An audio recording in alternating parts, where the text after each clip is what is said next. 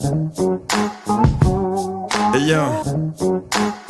Street Nature, related to the sold out roots and divine. Now everybody grab your glass now, sip on the wine. This time we take you back and let your body really unwind. This is soul and this is music, this what makes us secure. Now we're spinning on the Angelo, the ladies applaud. But our station's gonna make you feel like this here before. Exploring all the roots of soul, neo music beyond. My name is Noble Dan, I think I better just let it run. Let it run, let it run.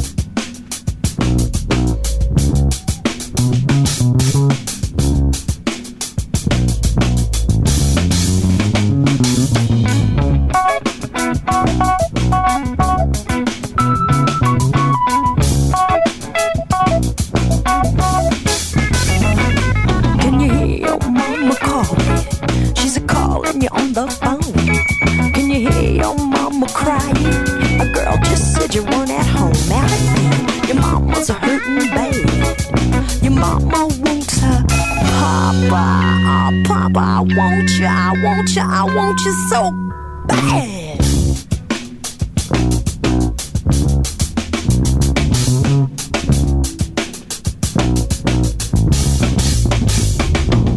Your mama wants you back. Your mama wants you. Your mama wants you back. Your mama loves you. Your mama wants you back. Your mama can't live without you. Your mama wants you back. Your mama, well I need ya. Your mama wants you back. Your mama can't live without ya. Your mama wants you back. Your mama, yeah she loves ya, she loves ya. Your mama wants you back. Your mama wants ya. Your mama wants you back. Your mama loves ya. Hello and welcome to episode 18 of Sold Out the Roots and the Vine, where we explore the world of Neo Soul and beyond with me, April Olatunji, joined by my fellow Neo Soul nerd, Mr. Steve Southern. Hey Steve. Hey. What's up? What's going on? All is good, all is good. How are you? Good, yeah. Good, man. Ready to do this whole thing again. Yes, I'm ready. It takes a month to recover, doesn't it? Yeah. Now we're ready to go. We're back. We're about ready for some more education. I hope you guys are too. Yeah. So, what's happening today on this show? What's happening on this show? Well, we've got another 2-hour smorgasbord of groove-laden goodies. Standard. First half of the show, we've got a cool mix of more recent neo-soul cuts. Nice. A few on the more jazz and soul tip, stuff from Fatima and Joe Armand-Jones, S Fidelity, Cy Smith, and Lives later on in the show. Oh, sounds good. And then, of course, in the second half of the show, we'll be getting #blessed with our deep dive section looking into the origins of gospel music. Gospel. Hallelujah! April's looking very excited about this one. Can I get a yeah? Yeah, I love gospel music, and I've really enjoyed this journey into trying to connect dots because I haven't done that before. I've just done a whole lot of listening to the music. Yeah. And it's a pretty big deal. It is, and that's what we're all about, connecting those dots. And yeah, it's been a crash course for me because this is going into uncharted waters, so that should be a really cool deep dive in the second half of the show. Yeah. Before we press on with any of that though, let's roll it back. Yeah. This month's titular root artist. We always start each show with an icon of soul music. We do. Someone we feel has truly left their artistic DNA in the fabric of the genre we know today. And we started nasty tonight. Nasty, you little nasty. With the incomparable Betty Davis. Betty Davis. Cool name. The track you just heard was Your Mama Wants You Back from her now legendary 1974 album They Say I'm Different. What did you make of that, April? What did I make of it? Well, we were just grooving away in the intro. That groove was something else, man. The relationship between the drums and the bass was pretty magical. The bass is just so prominent in it. And then when her vocals come in, it's just like, ooh, that's sass. Yeah, since her sad passing earlier this year, I've really been diving into her very brief but hugely influential catalogue, and man, I'm just loving it. Absolutely loving it. Like, I'm a funk kid, so in those 3 original albums from 73 to 75, pretty astonished to hear so much of what I love laid down so early. Like blueprints for jazz and rock fusion, for acid jazz. I hear a lot of acid jazz stuff in there with the bass. A lot of the more esoteric pop stuff we've seen in the last 20 years. And just basically establishing the notion of, you know, the sexually liberated female artist. Yeah. Like late 60s, early 70s, for someone like that to be doing what she was doing. Yeah. When you think of sort of at the time, we had the Supremes, Temptations, that sort of stuff. Yeah. They promoted an aspect of glamour, but it was a very wholesome, safe version of that, wasn't it? Yeah, family friendly. The glittery dresses, the suits. And she just flew against that. She studied fashion and art. Right, okay. So she's bringing that to the table. Huge afro, bikini top, tiny little shorts, platform shoes. It's the Spice Girls 25 years in advance, isn't it? To wannabe. Like, it's kind of like that, you know in the Austin Powers film. Yeah, it's Foxy Cleopatra, isn't it? Yeah, Beyonce plays Foxy. Pretty much her character, Betty Davis's character. Yeah, Shazam! Shazam, sugar! Yeah, very much modelled on a cross between like the blaxploitation stars and probably Betty Davis, who sort of created that look. Not sure if the timeline matches up there, but that wouldn't surprise us at all. Yeah, I think that topic of sex and sexuality in songs generally was kind of like you read between the lines, so always something which has been talked about, even when you take it back to Ray Charles. You take it back to when he was crossing over. The people that inspired him, the topic of their songs was often talking about sex, but very like undertones. So it was kind of like bits of slang here and there, but to come out and be really direct. Yeah, really direct. Like, that was new. I'm gonna whip you. Yeah. You're my bitch. Yeah. Yeah, she's just an absolute legend. Miles Davis himself, I've got a quote here. It says, "She was Madonna before Madonna, even Prince before Prince." Wow. And that's kind of really true, isn't it? We always look to Madonna as a bit of a watershed moment in terms of like sort of female social politics. But yeah, 10 years before, Betty Davis was doing this, plus as a black woman as well, which just makes it even more incredible. Yeah. And to have that come out of the mouth of Miles Davis says something, because he was quite... Yeah, he knows what he's talking about. He was quite a figure himself too. He wasn't exactly nicey, was he? Yeah, totally, yeah. She was dubbed the Queen of Jazz Fusion. Which, yeah, we're going to be talking a lot about fusion tonight, I think. Yeah, we can't get away from it, really. She quickly became notorious for her shocking, sexually charged live performances in New York, and for a loose, psychedelic musical style. She was a huge fan of Hendrix, which I think you hear straight away.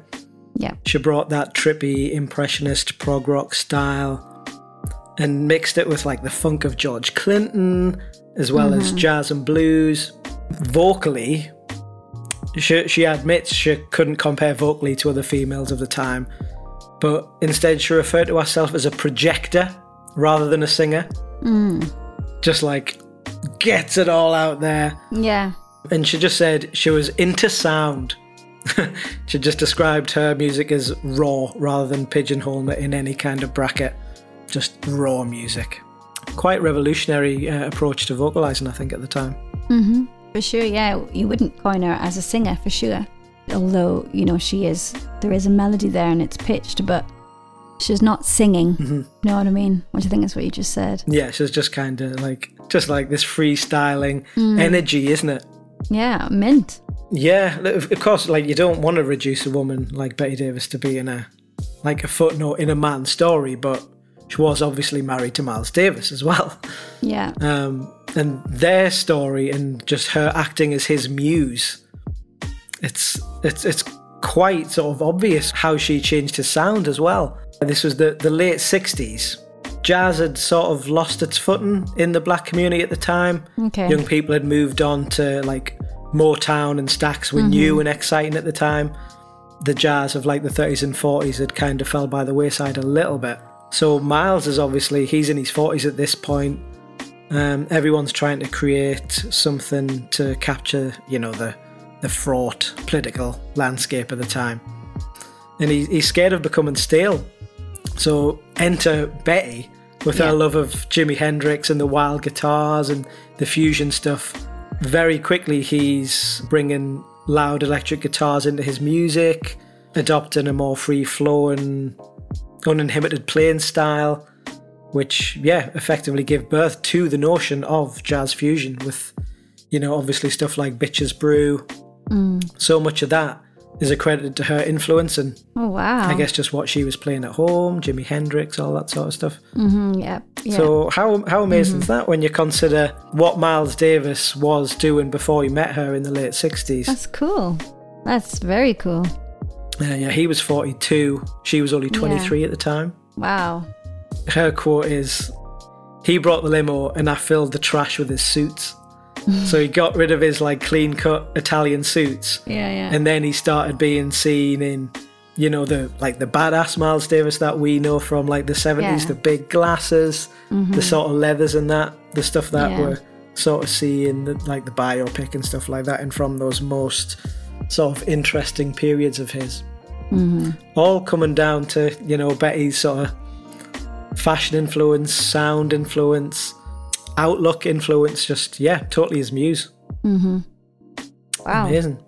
That's cool. It's like another demonstration of how the alliances that you make, friendships, relationships, how much of an impact they have on, you know, how you express yourself going forward. Because I mean, Miles Davis came from, you know, right the way through early jazz, and then he was kind of like the pioneer of cool jazz, which was a lot more down-tempo. And we touched on it when we looked at the very first cases of the Rhodes and the Whirly, didn't we? And when you hear that music, you think, oh, it's kind of romantic, and it's got that real like beauty to it. And then to flip, still very out there and kind of psychedelic, but because he obviously wasn't bringing electric guitars in the mix. No, that's a very different case altogether. I guess at the time, the mix of those things would seem pretty alien, guitars and jazz.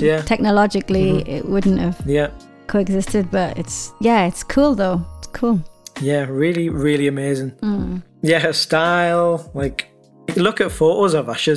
she is stunning. Like, she's got such a striking face, and with lyrics like "Nasty Gal," 1975. I ain't nothing but a nasty girl now. I said, you said I was a bitch now. That just sounds like something from the last 10 years or something. That sounds like wow, yeah, she's Cardi B or Lizzo sassy. Or something like that. Wowzers. That doesn't sound like a song from 1973. No. Coming from a woman. Right.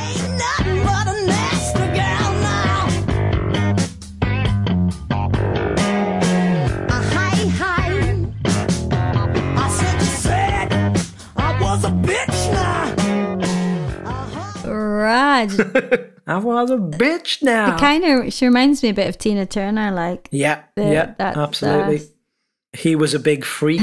Listen to this. He was a big freak. I used to beat him with a turquoise chain. Yeah. I used to beat him with a turquoise chain. He was a freak.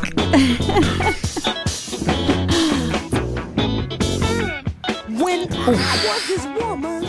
Yeah, in songs like that, he was a big freak, where she literally shrieks about whipping her men. Yeah. She owned her sexuality at that time, when I guess the place of women in the industry was very much prescribed by the suits, by men. She was taking that power away from anyone who tried to put her in a more conventional box, to sexualize her in a more conventional way. That would be more appealing to a market. Yeah. Instead, she was the one singing about being a freak and being dominant, where most of the singers were singing about what had been done to them. She was like, this is what I'm gonna do to you. Yeah, for sure. It's just, and that whole ethos is kind of the template of today's musical climate, really, isn't it? Yeah. Everyone, like, from Beyonce to Megan Thee Stallion and Rihanna, a massive example. Just S&M and stuff like that. Sure. It's kind of the backbone of all the girl power anthems, isn't it? Yeah. I'm going to be on top, I'm going to be in charge. Wow, I'm a bit blown away by Betty. Amazing. It's a bit scary. I feel a bit sorry for Miles. I'm thinking... Well, they're only together a year, and okay. And she didn't speak at the time about the fact that he would beat her and stuff like that. Then allude years later in his own biography that she had an affair with Jimi Hendrix. No way. Which she strongly denied and seemed personally hurt by the fact that he'd say that, because she said that was like bringing both of them down. It was disrespectful to both of them. But like, what a power couple they would have been. She's gone out with Eric Clapton. She was a muse to a lot of people, I think. Wow.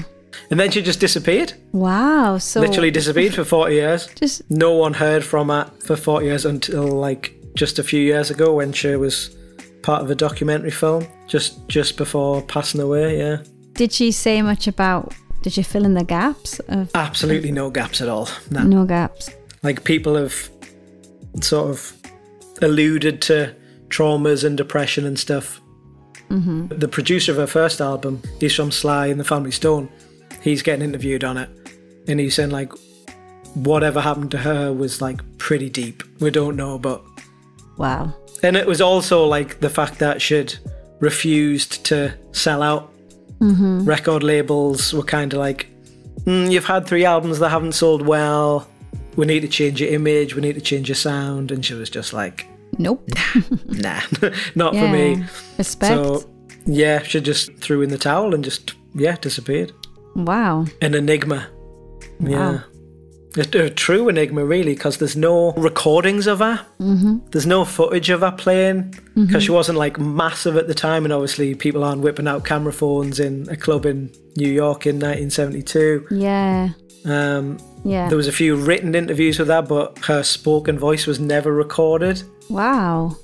So it's just like, this great mystery, this like super influential force that burned bright for like 5 years and then gone. Yeah. We know very little about her. That's quite something. That's rare. Yeah. It's a crazy story, just an amazing character and story, and sort of soul and funk history, really. Silence of 40 plus years. That's quite incredible. I mean, just to disappear like that, like, would be impossible now, wouldn't it? Yeah, there's no chance. There's no chance. But people could do it back then. Nina Simone did it. Marvin Gaye did it when he sort of disappeared to Germany. Yeah. People could kind of jump off the merry-go-round. No chance. I mean, saying that, like, D'Angelo's done a pretty good job at staying. I mean, obviously he hasn't disappeared. That's a very good comparison, actually. Yeah. You know, he was out of public eye. Same as Lauryn Hill. They both managed. Yeah, very true. And to do that. Devontae out of Jodeci as well, notorious for just disappearing. But I think you'd have to be able to successfully do it, you'd have to have a certain lifestyle, you know. That lifestyle would have to be very humble and quiet. Yes, you know? Yeah. Well, by all accounts, Betty just lived a very, very normal life from the 70s onwards. Amazing. So wow. Very little's known about her, but I guess what we do know is the legacy she left behind. She's a badass bitch. Sacrificed herself to pave the way for many female artists. So where does that leave us? To the Vine. Yeah, obviously had artists like, you mentioned Grace Jones when we were talking earlier. She arrived on the scene late 70s, very much in sort of the slipstream of everything Betty Davis accomplished, blending art, fashion and music. Madonna came shortly after, and more modern artists who lean more creatively, like Janelle Monáe. I hear a lot of Betty Davis in her sort of artistic style, genre blurring styles. People like Michelle Ndegeocello, very much bass and sort of stepping outside of what's a stereotypical female look. You mentioned Skin from Skunk Anansie. Is it like a black front woman in the rock realm? Yeah. Who's probably taken influence from her as well. I hear so much vocally in Roisin Murphy from Moloko. Yeah. An example of her influence extending to realms of art pop and trip hop. Do you know the track Fun For Me by Moloko, an early one? I don't. Listen to this and I think you'll hear sort of some Betty Davis-ness. Okay. I dream I'm in a tunnel between here and now. Scooby-Dooby, where would you be? Bow wow wow wow. I dream I'm in a crossroads. It's kind of using the voice as the instrument. I look in each direction. Kind of like a 90s version, 90s trip-hop version of Betty Davis. Yeah. She's really, the way she's using her voice, the I don't know what it is. It's very elastic, isn't it? Yeah, and it's spoken. But sung. It's quite a combo. Yeah, absolutely. But the route our staff landed on, who we're going to play now as a direct modern-day through line from the low-slung funk of Betty Davis, is UK artist Green Tea Peng. Green Tea Peng. Socially outspoken, renegade soul star who describes her music as psychedelic R&B. Okay. So very much back in the pocket of Betty. And I think as soon as you hear this track, you'll hear the loose, rubbery P-funk bass, the sticky guitar groove, and like you just mentioned, the vocal delivery, almost spoken word. Yeah, very bouncy vocals. Yeah. Bouncing. Completely modern, but still somehow has all the hallmarks of those Betty Davis records from 50 years ago. We're talking 50 years ago now. Wow. So let's hear that dirty funk. Dirty funk. This is Green Tea Peng, This Sound. Coming to an earbud near you.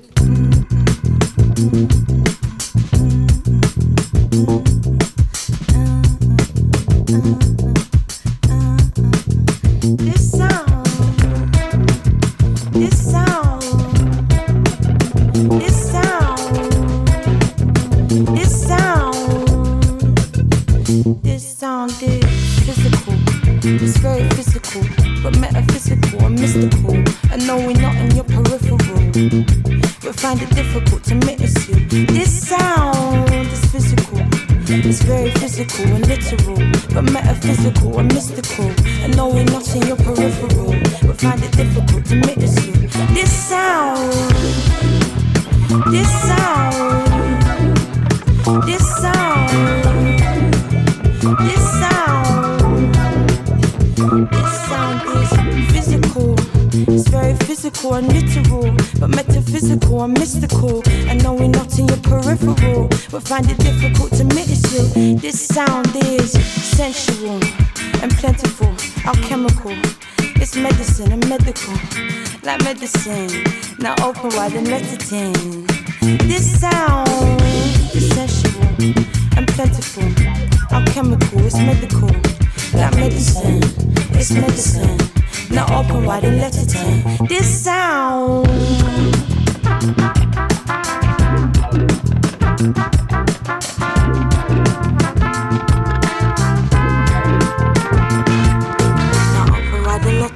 Let's be some medicine. You know your soul needed it from the very beginning. And now you're loosening it. You hear the truth in it. Your little toes telling you you got to move to it and groove to it. So groove to it.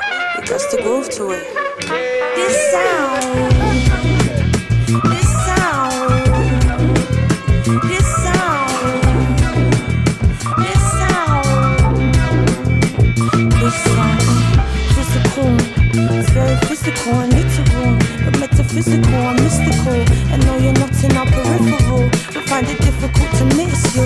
This sound is sensual. What's up, people? This is Omar. Hi, this is Saprel. Big up. This is Children of Zeus. This is Marie Dahlstrom. And you're listening to Sold Out Roots and the Vine.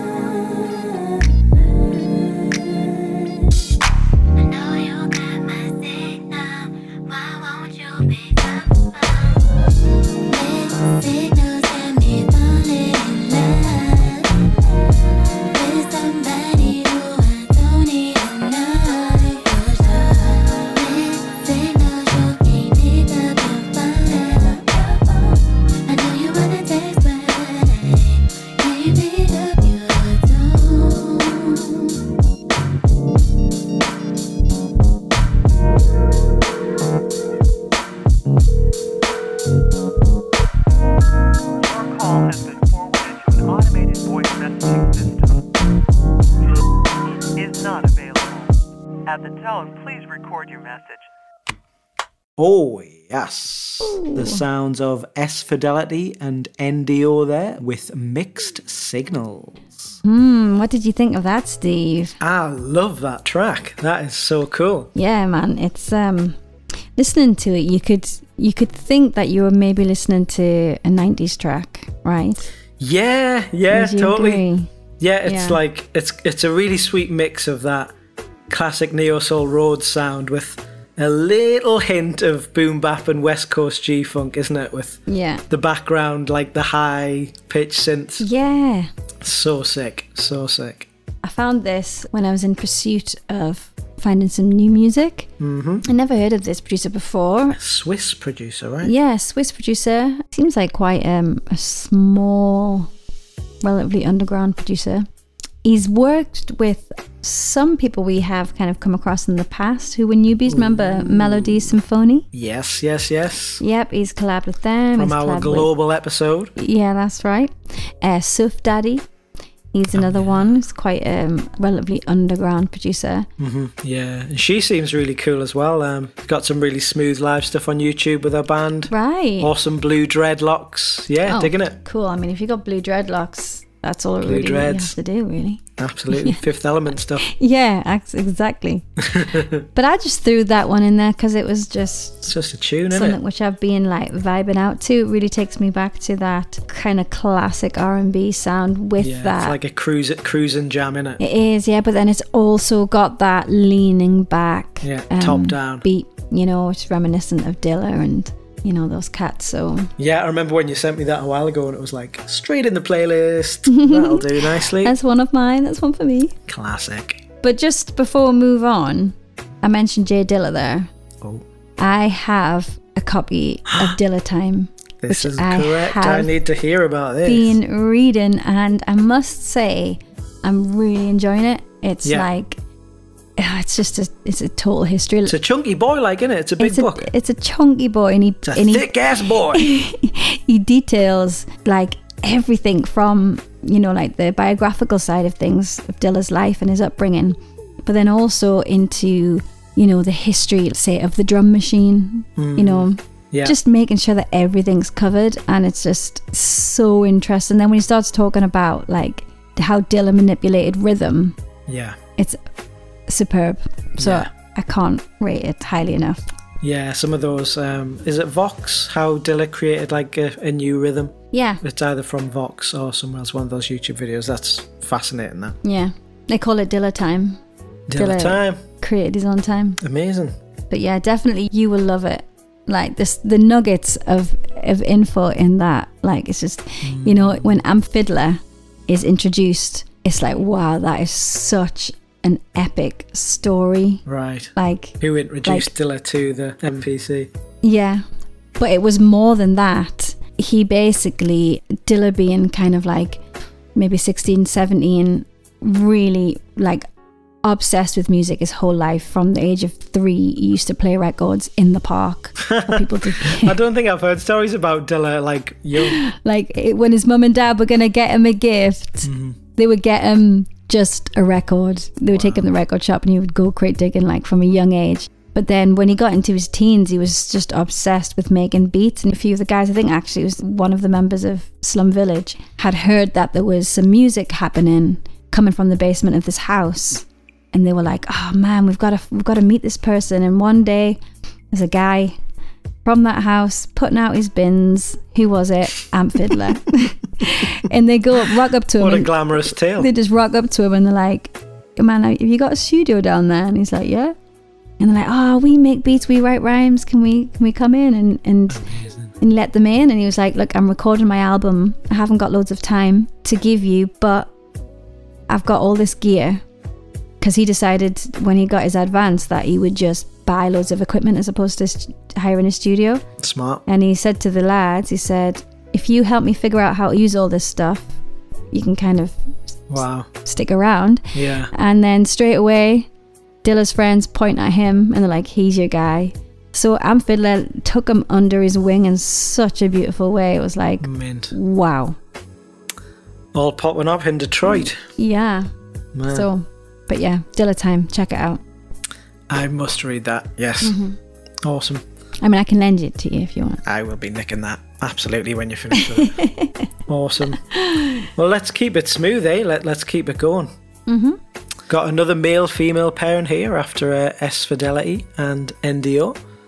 This time we've got Fatima and Joe Armon-Jones. Oh yes, these guys, what a collab. Speaking of Dilla vibes, this track is very Dilla. Yes, this is definitely Dilla vibes. Yeah, let's check this track out. This is called Number One.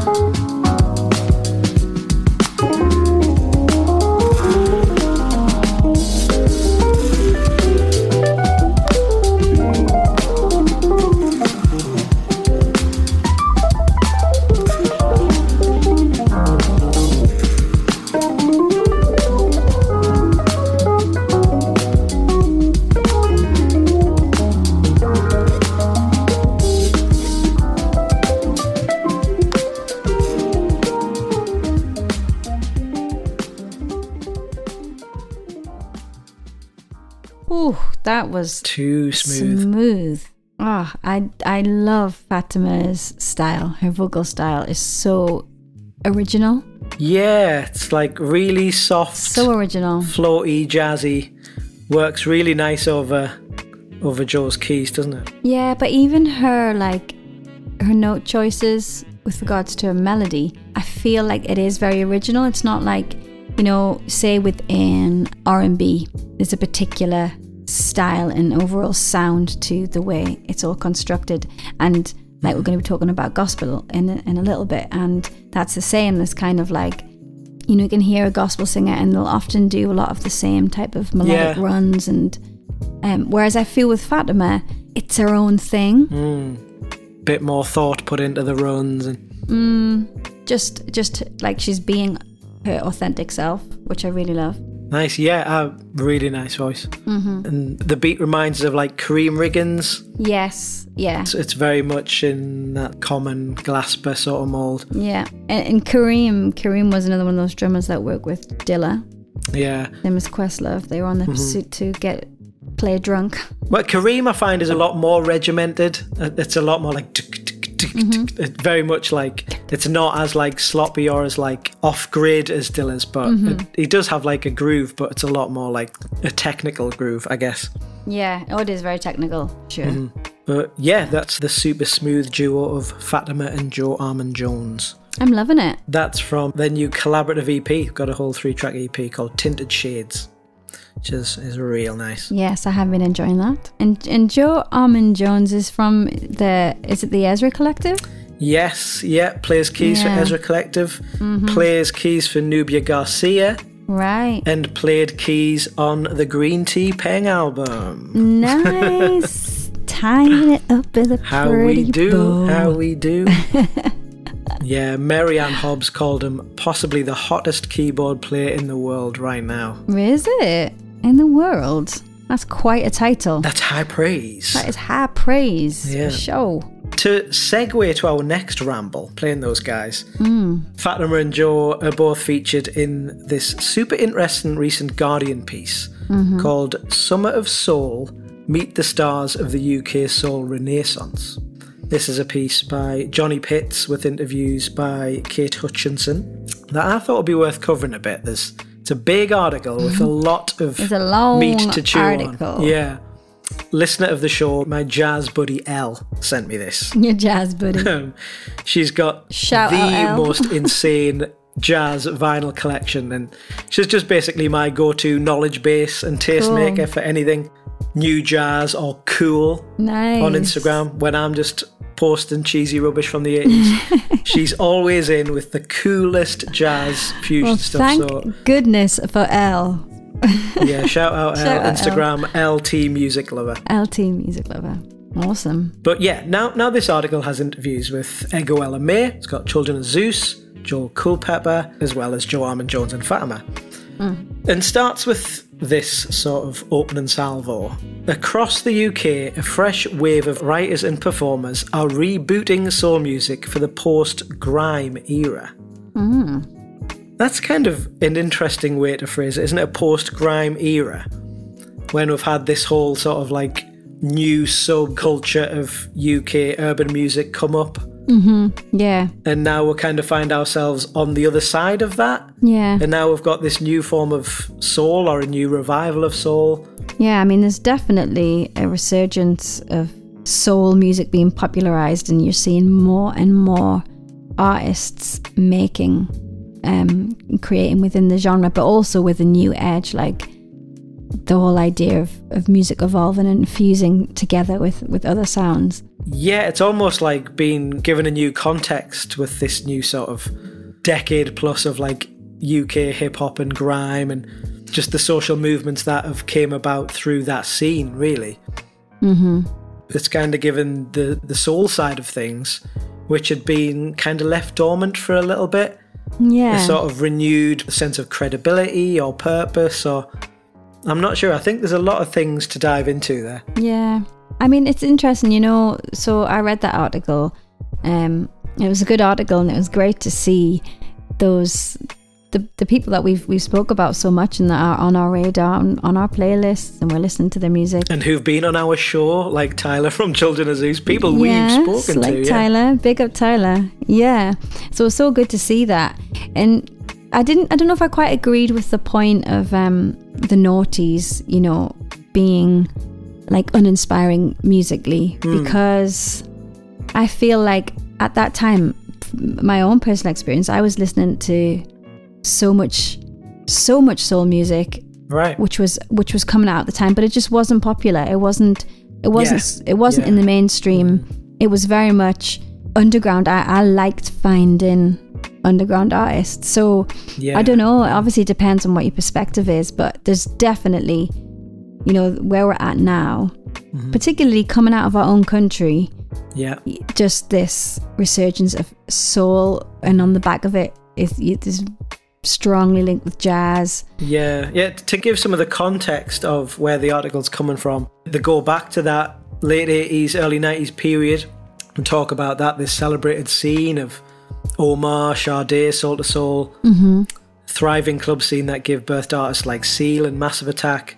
Yeah. On a global stage, the UK really did have a moment then.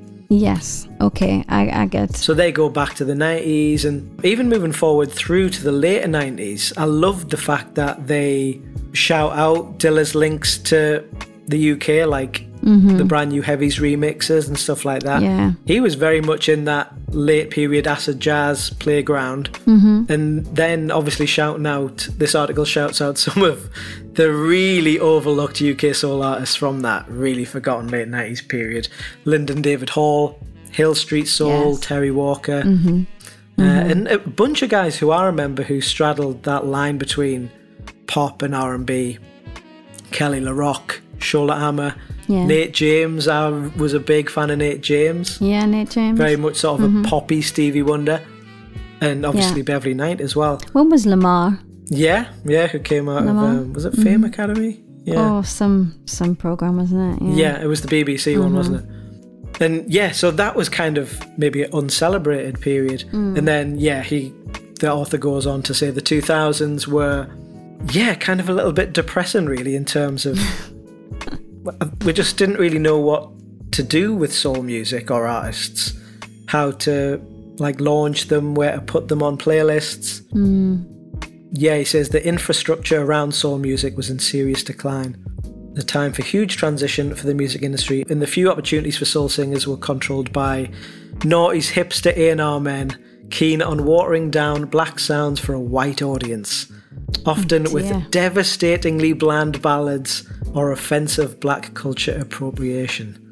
Ouch. Ouch. Handbags. Yeah, quite a stinging one there, but not entirely difficult to argue with in some cases. Maybe like Sam Smith or that sort of Emily Sandé level Radio 2 soul. Yeah. Joel Culpepper had a load of interesting quotes.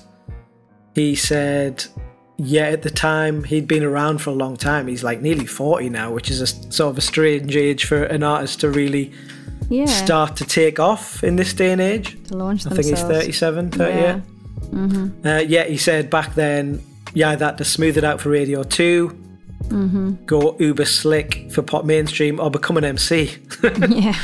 One guy even said there was no lane for him because there was already a Tiny Temper. Wow. How ignorant. Who's comparing Tiny Temper with Joel Culpepper? Yeah. Not even in the same genre. No. Insane. And he'd said that was a comparison made on nothing but complexion and the fact that he wore glasses. Amazing. And is this going to be a journalist? Yeah. Wow. These are the people who were in charge and sort of choosing what people got to hear at the time. Yeah. Totally ignorant. Yeah. He points out the sort of the white double standard as well in this article, which I was like, oh man, that's so true. Which I know we have to emphasize, we're sat here two white nerds. But you had, at the time you had Adele, Amy, Duffy, Sam Smith, even people like sort of Katy B as well, in sort of the urban scenes. The conversation around these artists were, wow, they sound black, that's amazing. Yeah, that's true. But when a black artist did the same thing, there was always that glass ceiling that they were never going to become as big as Amy or Adele, were they?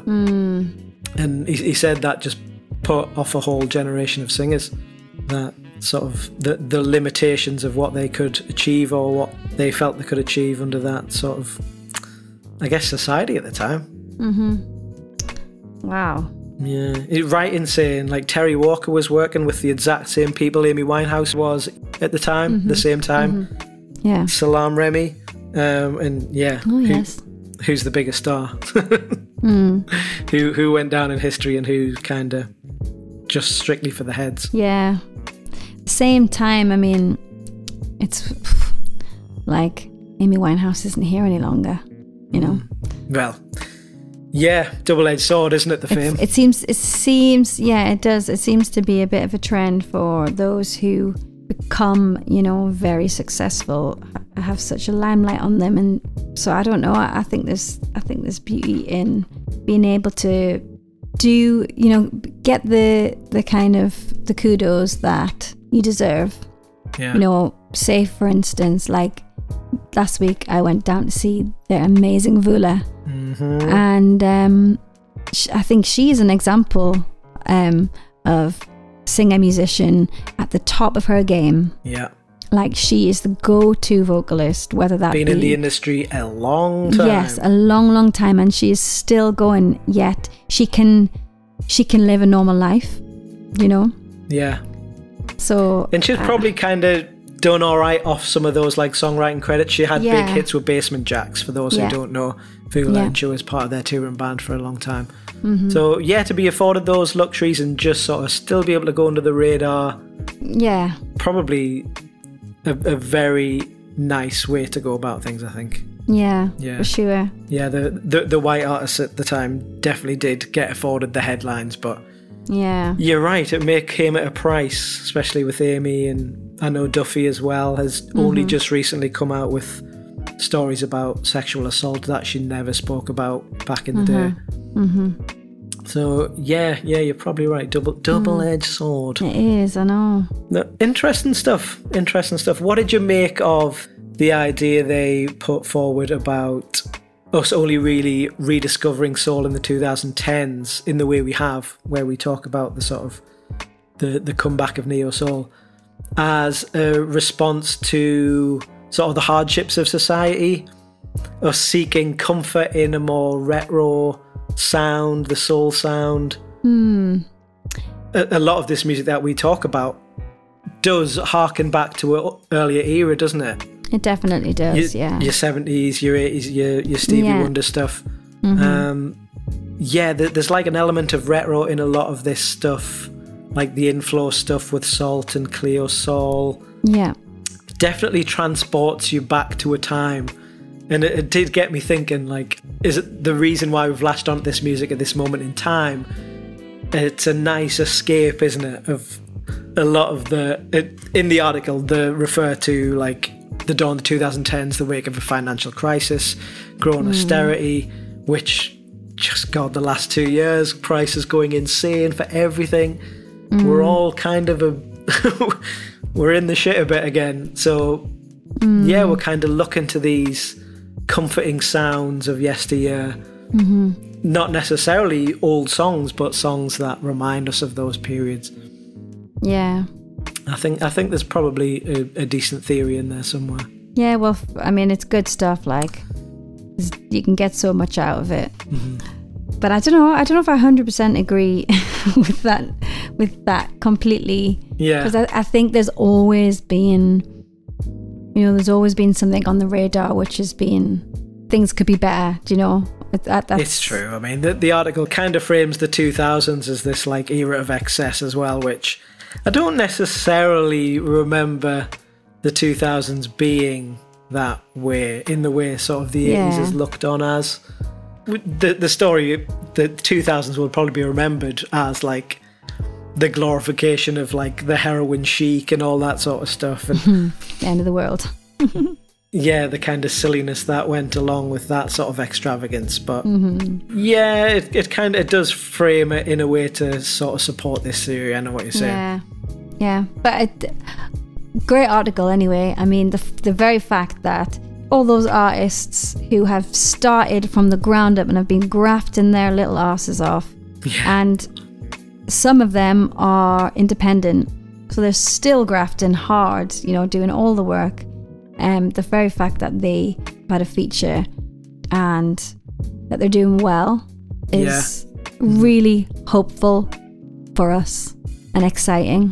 Mm-hmm. Yeah, it's really good, and I think it's important to get these kind of articles and to give the platform to these artists, and for someone to try and contextualize this current wave. I think that's important as well. We need to sort of try and understand where things have come from, why things are happening now, and why they haven't necessarily happened 10 years ago. And yeah, it just kind of helps us in understanding the through lines and maybe to see what's going to come next. Really cool. Good job, Guardian. Good job. So is that the deep dive over? That's the deep dive over. Bye. That was a deep dive within itself. Yeah, let's play another tune, eh? Let's play another tune. What we're playing? Let's stick on theme a little bit. Let's go with someone who's slowly been evolving into a real presence in this future UK soul fusion scene. This is Bo Diaco. Again, I've looked for the pronunciation. Diaco. This is Bo Diaco featuring Emork. Turn Your Phone Off.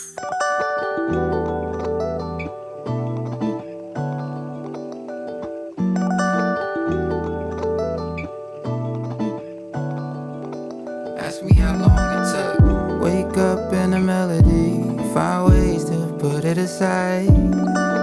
Skate out, feel a better breeze. Think I got it, think twice, think twice. Ask off, make up, make way, make flight. Think less and just be about it.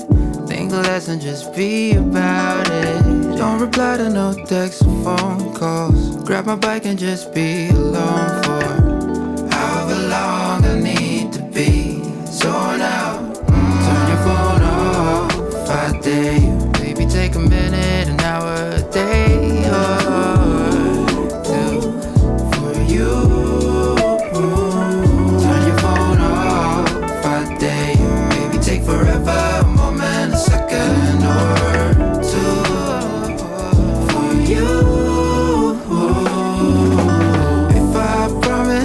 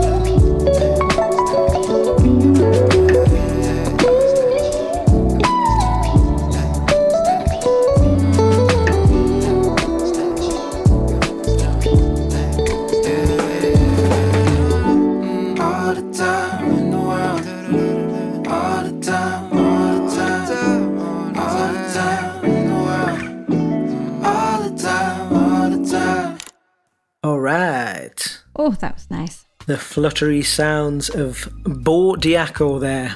Jazz Bo fusion. Selector. Bo Diakovitz. I could not resist that. Proper Sorry. Bo. Proper Bo. He's, again, the F word, jazz fusion guitarist and producer, who has just dropped his new album, Nylon.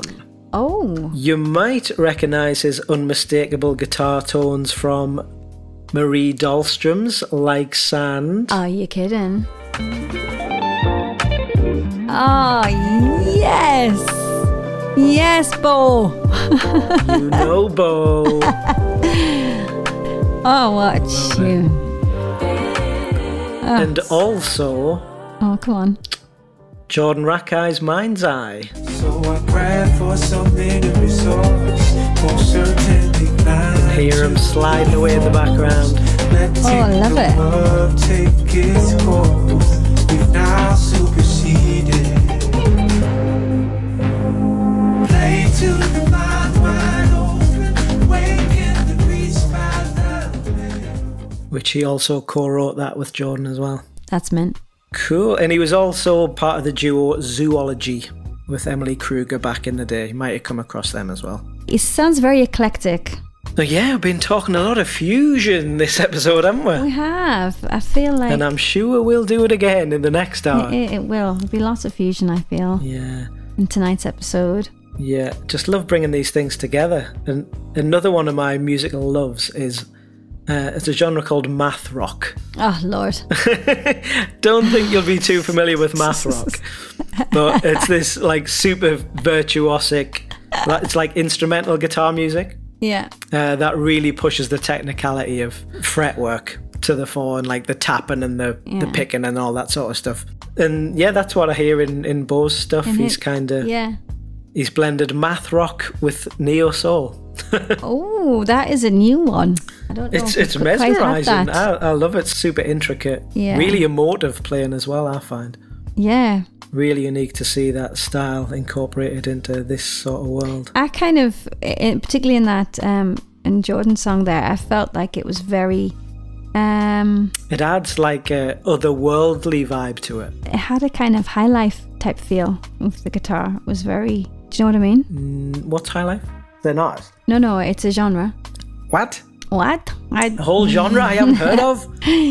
Yeah. I'm going to show you what high life is, just quick. Let's go. Oh my god. This is exciting. Yeah. I have no idea what you're going to play. I'm determined. Is it in that sort of like style of like African sort of stuff? Okay, so you got some guitar here. Yeah. I didn't know it had like a specific name. Yeah. Can you see the video? Yeah. I'm so happy. Yeah. Totally hear what you mean. Anyway. No, yeah, it does. It brings this sort of like world music vibe to that Jordan Rakai track. Yeah. It does, yeah. That's just what my ear heard. Yeah, really cool. But anyway. Any guitarist listening, he's got loads of guitar courses online labelled Play Neo Soul Guitar. Oh. If you want to sound like Bo, go learn from the man himself. Selector. Our Bo.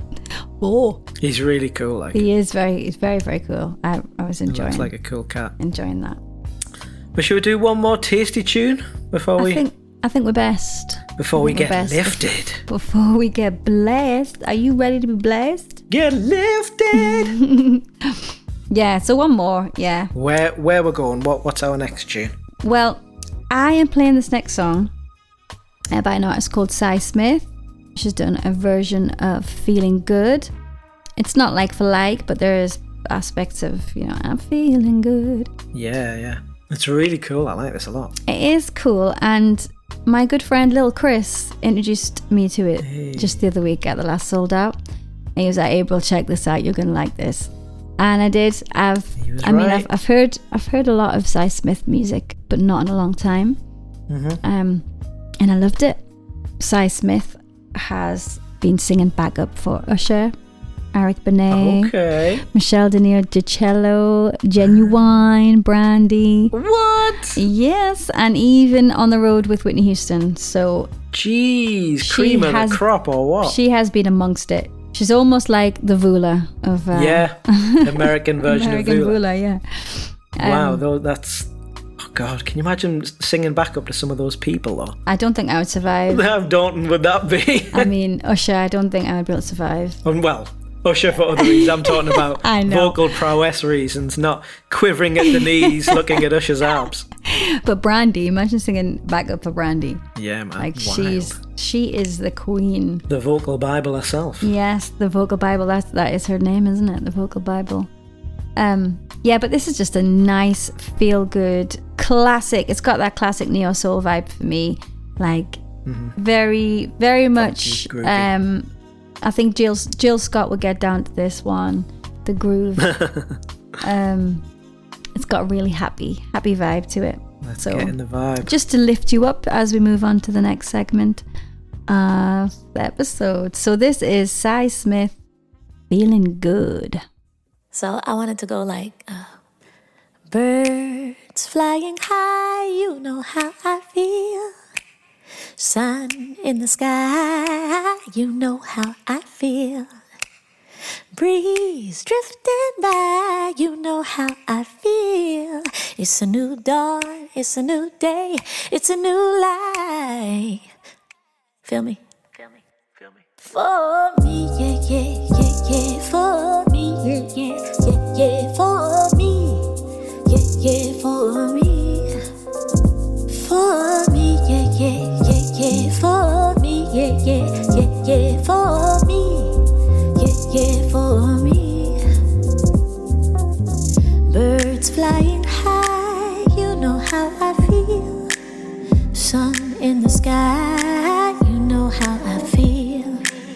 Breeze drifting by, you know how I feel. It's a new dawn, it's a new day, it's a new life. For me, yeah, yeah, yeah, yeah. For me, yeah, yeah, yeah, yeah. For me, yeah, yeah, yeah, yeah. For me, yeah, yeah, yeah, yeah. For me, yeah, yeah, yeah. For me, yeah, yeah, yeah. For me, yeah, yeah, for me. Fish in the sea, you know how I feel. River running free, you know how I feel.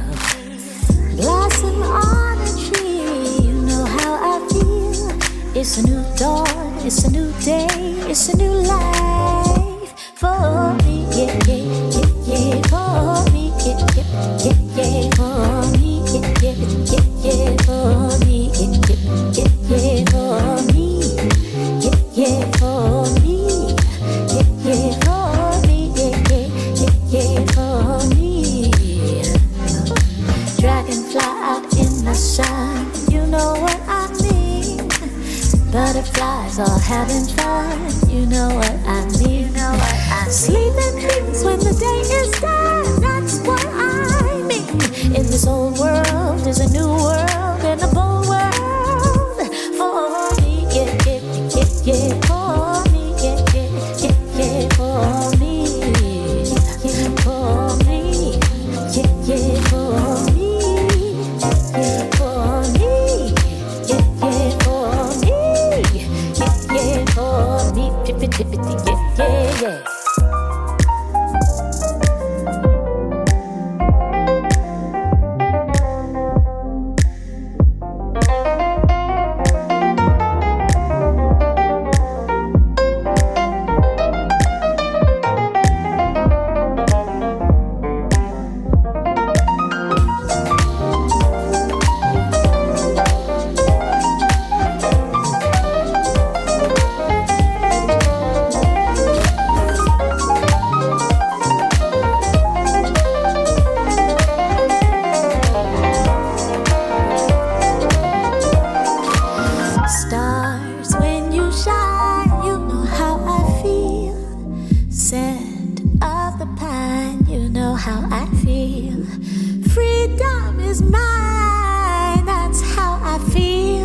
It's a new dawn, it's a new day, it's a new life for me, yeah, yeah, yeah, yeah, for me, yeah, yeah, for me, yeah, yeah, for me, yeah, yeah, for me. yeah, for me, yeah. And I'm feeling good, feeling good. I'm feeling so good. I'm feeling so good. Oh, oh, oh, oh. It's a new dawn, it's a new day, it's a new life for me. The day the papa when I papa bit that I did for me.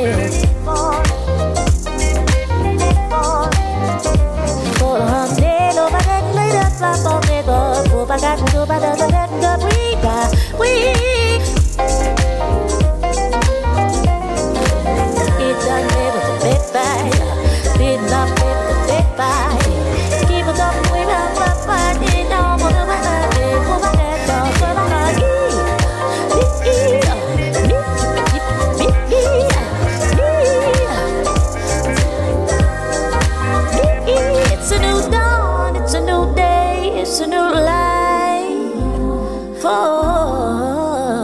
me.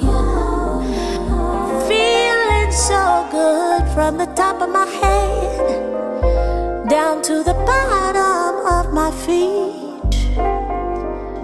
In the tips of my fingers, I'm feeling good. Feeling good. I am feeling good after listening to that. That was a trip. That. We went from sort of the triplet hi-hats, yeah, through to some Catronadery sort of sidechain beats. Mm-hmm. Nice, good pick. Thank you. And then the super jazzy piano. Yeah. Between him and Joe Armon-Jones, we've had some nice bits of jazz tonight. Yeah. So I believe on keys that is Dominique Xavier, which as a name in itself is just quite epic. Badass. Sounds like an X-Man. Dominic Xavier. He does, yeah. He definitely does. All right. Well, I think that's got me in a good mood. It's got you lifted. That's got me ready for the next installment. Are you ready? Are you strapped in, kids? You know what's coming. You know what time it is. You know what time it is. It's time to go deep. Let me go deep, deep in you, yeah. Let me go deep. Yes, it is that time again. Well, we're going to go deep. We are. We're here. We're going to talk about gospel, the roots of gospel and the influence of gospel. We are talking gospel. Praise the Lord. Yes. Yeah, we're going to try and cover as much as we can, but we will give the caveat. Yeah, I mean, gospel's such a huge umbrella term, isn't it? Yeah. That includes so many genres and styles. Yeah. We can't possibly sort of go as deep as we normally do into these things, can we? No, it is... We can only scratch the surface tonight. Yeah. Treat this as your sort of introduction to gospel if, like me, you're not super familiar with the world of gospel. Mm-hmm. Yeah. So I think we're going to look at some of the origins. Yeah. Look at some of the techniques that make a gospel sound, and then look at some of the crossovers and look at some of the elements that have kind of found their way into more contemporary soul, neo-soul, R&B, just looking for that gospel influence and sound in the music we tend to play. Yeah, for sure. Gospel is such a huge topic. There's so much depth to it. I only feel like we've just unearthed something which is huge. Yeah. So tonight's deep dive is just a kind of dipping our toes in, let's say. But before we go there, we're going to just play you some sweet gospel. We're going to play you... Let's give them a taste. We're going to give you a flavour, a little flavour. We're going to play for you Brighter Day by none other than Kirk Franklin. Young people going to stand up real quick. Come on. Come on, we got to stand.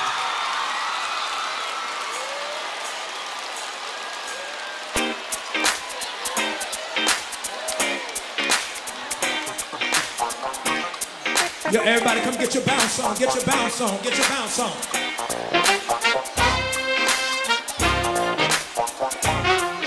Don't be cute with it, you gotta get, come on. Fifth ward, fourth ward. Come on, sing it.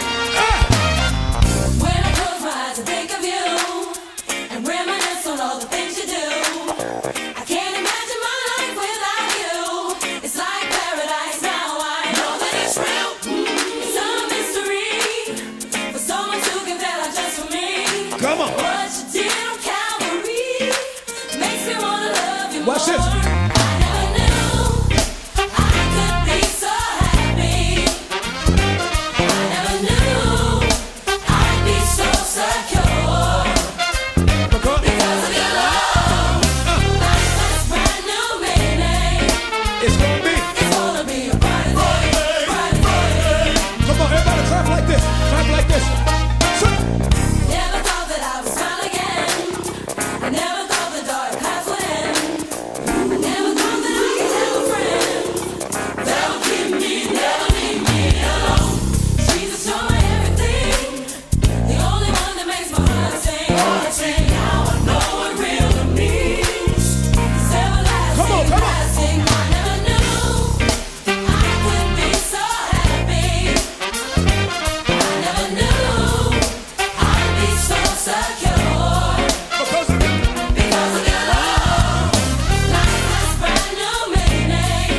It's gonna be a brighter day, brighter day. Sing it with me one more time. I never knew I could be so happy. I never knew so. I never knew I'd be so secure. Because of your love, life has brand new meaning. It's gonna be a brighter day, brighter day. Listen to this, y'all. Listen. Nothing can compare to the joy you bring, and everlasting love there. Jesus. Jesus, mine, I will never be the same. I found. I found someone who truly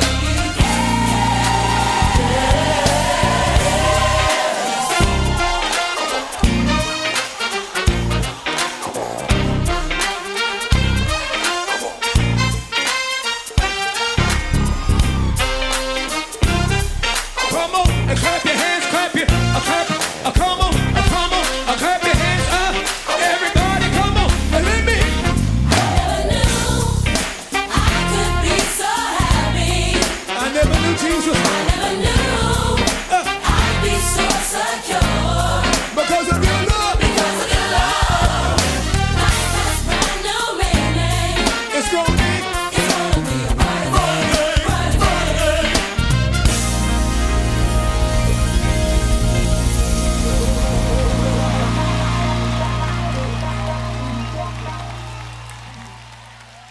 Tune! Hallelujah. I mean, it's so uplifting. you know. Regardless of religion, that is just a jam, man. The Yeah. bass, the horns, the choir. Yeah. Do you know, there's within the genre of gospel, obviously there's different sounds. Like that is more of like an encouraging, uplifting song, and then you've got more worshipful songs, which are more kind of I guess they're a love song, really. That would be the equivalent. More somber. Yes. But gospel music is just so powerful. No matter what your religious beliefs are, whether you have some or you don't, you cannot deny the energy that is communicated through that music on all levels, musically, vocally. Like there's so much to it. Yeah, energy is a very strong word to use there, because that's what it's all about, isn't it? Feeding off that energy in the room. It is, particularly yeah. that track where it's obviously like a live track. Yeah. Really makes you feel like you're in church. Yeah, amazing. Yeah, well, if you kind of like, you think about gospel music, and it's a genre, but it's also it's a culture, much like hip hop is a culture within the church. You know, you've got people spending massive amounts of time together, like church services in a lot of the like Pentecostal Baptist churches they go on for a long time. Right. So you've got people spending so much time together, and there's a great emphasis on the music within, particularly like the charismatic Pentecostal. Yeah, like your preachers movement. and your stuff like that, which I kind of picture those guys like praise the Lord, those kind of things that we've seen in literature and in movies and stuff like that. Yeah, it is. It's almost like a family. So you're playing, musicians are playing together for long periods of time, singing together, rehearsing. Starting young as well, right? Yeah, So that energy that they're able to kind of fuse together is that way because of the culture. Yeah. Yeah, but it has obviously it has a long history, and the history is not pretty. Where the music has come from is not pretty. Yeah. Yeah. So should we dive into it? Should we go there? Let's take it back. Where did this amazing music come from? Well, this music, as I mentioned, was born out of misery and injustice and just a really disgusting period in history. A bleak time for humanity, wasn't it? Going back to the 19th century. Yeah. So we're talking about the slave trade. The songs like that came out of that period of time were people who were looking for brighter days, in the words of Kirk Franklin. Yeah. So they've been enslaved, brought from their home, and made to be a slave. I mean, you couldn't even imagine what that, how that must be. And the one thing that those people had was music. They've come from a country rich in music and culture. The universal language, isn't it? Yeah, but their instruments were taken off them. So the only thing that they had were their voices. Yeah, just had the voice. And the songs that came out of that time were called Negro spirituals. Yeah. And they have been, I mean, they're not massively documented, but they have been documented in kind of score format.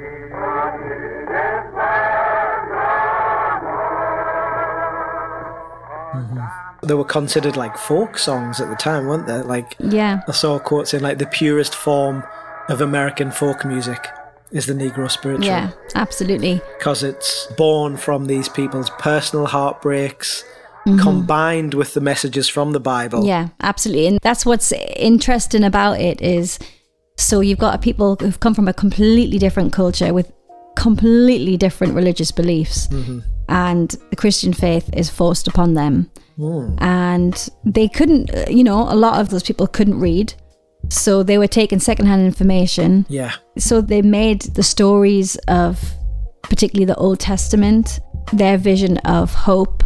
Yeah. With the concept that is entwined through the Bible is that good wins overall. Righteousness is at the end the winner. So there's real hope in that, and so a lot of these songs came from the only thing they had, really, wasn't it? Yeah. To put their faith in something like that. Yeah. So because not everybody could read, there would be that element of call and response. Yes.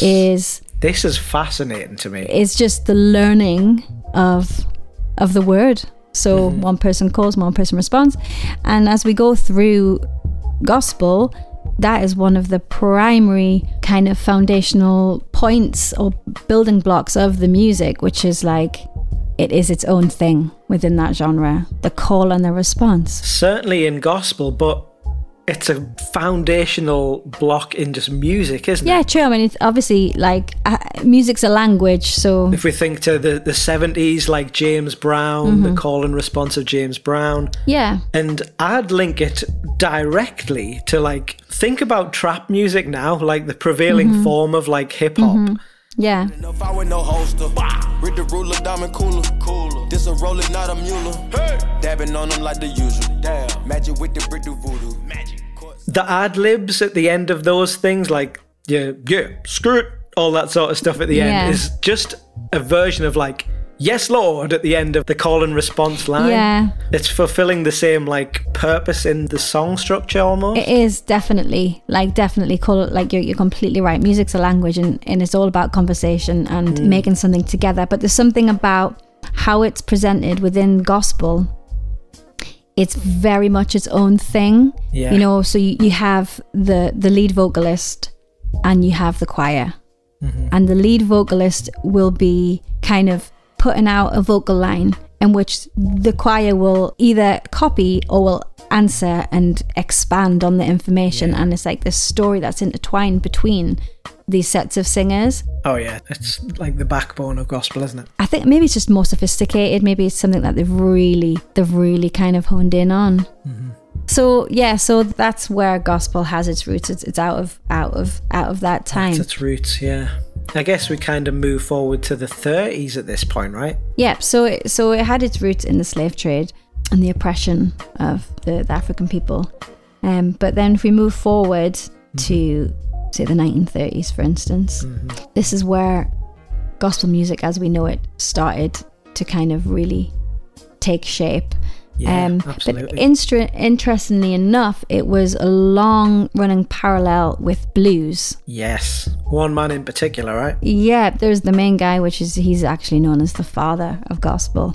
There's a chap called Thomas Andrew Dorsey. Yeah, and Georgia Tom. Yeah, Georgia Tom. And he, as I've learned about him, he came from a Christian household, so he had lots of experience in the church, but he came in to his faith like later on in life. I don't know exactly what age he was, but yeah. Up until that point he was a blues guitarist and really renowned blues artist, wasn't he? He was a bit of a big deal. Yeah, touring with Ma Rainey, who, if anyone's seen the movie Ma Rainey's Black Bottom, I've not seen that. I'm gonna have to watch that. Yeah, just recent movie. So yeah, she's obviously like an absolute legend in the scene.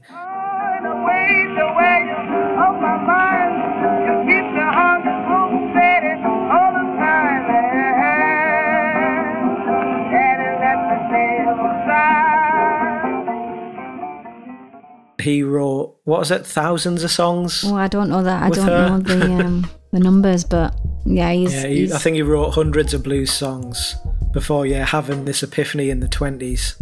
Yeah. Where, he turned away from secular music and started writing gospel songs. He did, but it wasn't really approved by the church because it was viewed as he was bringing in the devil's music, the blues. Yeah. And obviously, like, the thing about the blues scale, some of the notes that are featured within the scale were notes that have been, you just stay away from the tritone. The tritone is bad. It's the devil's interval. Ah, right. And within the blues scale, you have that tritone, which really gives that blues sound. Right. So he was bringing that blues in, and it wasn't accepted, which I think's really, I think that's going to be something that we're going to come back to time and time again, is when someone's a pioneer in an art form. They're going to meet friction, aren't they? Like Betty Davis. Yeah. You know, she wouldn't have been accepted right away. There would have been lots of people against her. In her time, yeah. And I think when you are a pioneer, you're going to get flack because we are creatures of habit. We like the same thing. We like to know where we are. Yeah. And it takes like a visionary and need these people to just come and rub against these people, then that's when we get the most amazing things. Like that's when it comes. Yeah, that's when the magic happens. The creation of gospel, like American gospel, black gospel as we know it. Yeah, and he was quite some guy. I mean, not only was he known as the father of gospel, he was very much about bringing up the younger generation. So he co-founded the National Convention of Gospel Choirs and Choruses, which was an organization dedicated to training musicians and singers. Wow. From all over the US. So when you have that vision, but then you're also wanting to pour into the next generation, that's when there's real legacy. That's when it kind of all takes off. And one of the singers that were a part of the convention was Mahalia Jackson. Ah, right. Yes. He was also known as the Queen of Gospel. Yeah, so... What sort of music was found in the church then before this sort of change? Was it just kind of more like our church services? It would have been hymns. Hymns, yeah. And to just hammer home like how much of a radical change Dorsey's work was. He really brought that... He brought the rhythm and the swing into it, didn't he? Yes. From blues, you know how we think of gospel, and you got the clapping and the foot stomping and everything. He brought that from blues into the world of the church, which is huge. Which you wouldn't separate it now, would you? You wouldn't think that came from somewhere else. Yeah. Or that it wasn't accepted. Absolute legend.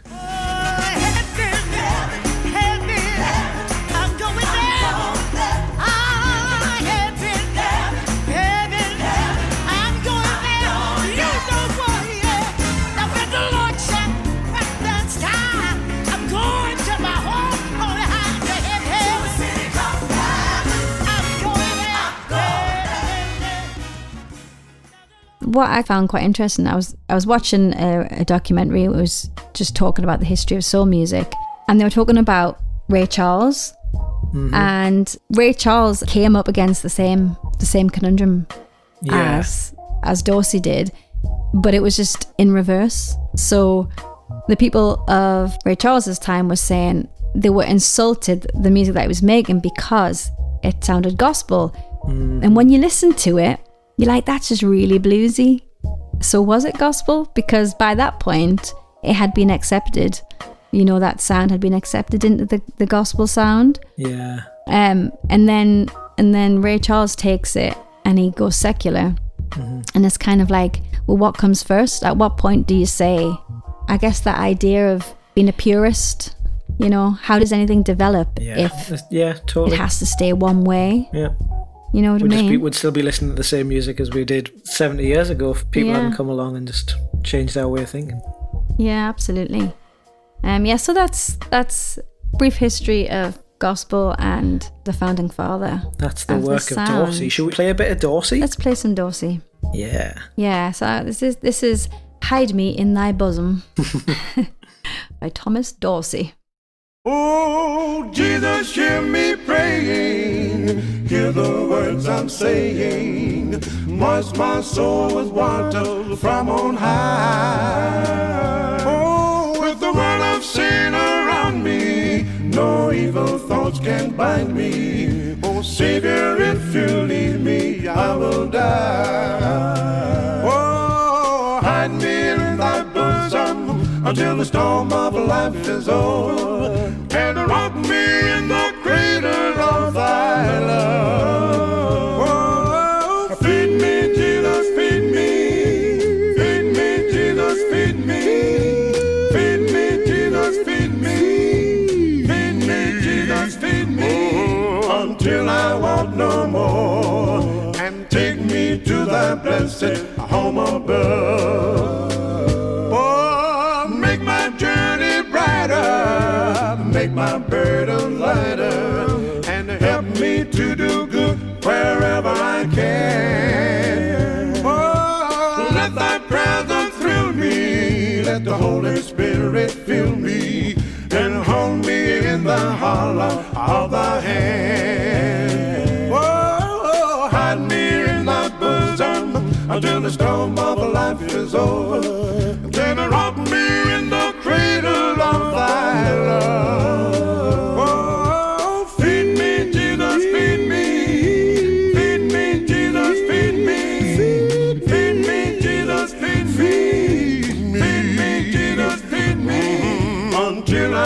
No more, and then take me to thy blessed home above.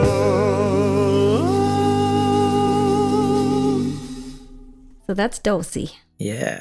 That's the tritone right there. Right. Be just be me. Okay. Be Yeah. Be me. Oh. That's a tritone. Right. Be gone with your devil music. It's funny though, because when you listen to it, you're just like, that's so wholesome. And so lovely. And it just sounds like sort of doo-wop music to me in many ways. It's pretty crazy. It is, yeah. Yeah, after his work in the 20s, NBC, the National Baptist Convention, America's biggest religious body, that's when it finally acknowledged gospel in the church in 1930. Right. Well. And from then on, we were off to the races, really, weren't we? Yeah, I mean, he started something. I mean, have you heard much gospel? I've heard a lot today. You've heard a lot today, yes. You're doing your studies today. Doing my research. Yeah. And what I kind of enjoyed was, you've got those sort of the upbeat, the foot stomping sort of crowd participation ones. But what he also brought from blues was the pain and the emotion of blues. Yeah. Into the words.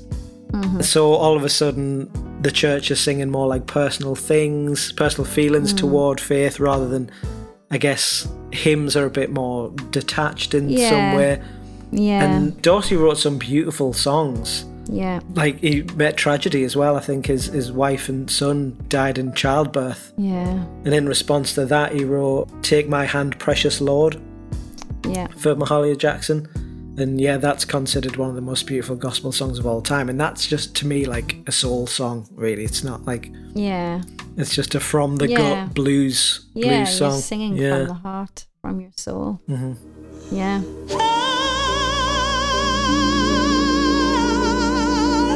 We'll stand. Guide my feet, Lord. Please hold my hand. So yeah, it's already proving that it's this kind of versatile genre. So if I was to say, right, gospel music, what comes to your mind? What's the first thing that would stand out? Well, it does automatically go to those big, like, mega churches, your big sermons, really charismatic. What do you call them? Pastors, yeah. Yeah. Sort of leading his congregation. Yeah. You're seeing, like, families in there, elderly people, like, really losing their mind, really getting into it. That's kind of my, I guess, cliched image of a gospel church, American black gospel church. Yeah. Full of life, full of energy. What about the music? What would be something which would... I guess just like really uplifting, really big and boombastic. Yeah, just keep coming back to that word, uplifting, really. Virtuosic musicianship. Yes. I'd say the choirs and the vocal layering. Yeah. All of that stuff I kind of put down as the ingredients, the uninformed from me ingredients of what a gospel song would traditionally be. One thing for me, from my perspective, obviously we have our own like worldviews and different things which kind of like tick our boxes. And you're coming to this as, I guess, someone of faith, whereas I'm sort of not necessarily, right? Yeah, and also coming to it as a vocalist as well. So like, I mean, I listen to all types of music, and I like instrumental music and I like vocal-led music. One thing to me that what gospel stands out as is for vocalists, it is the ultimate goal, you know, to be able to do what some of the gold standard. Yeah, it is the gold standard, I would say, for vocal expression.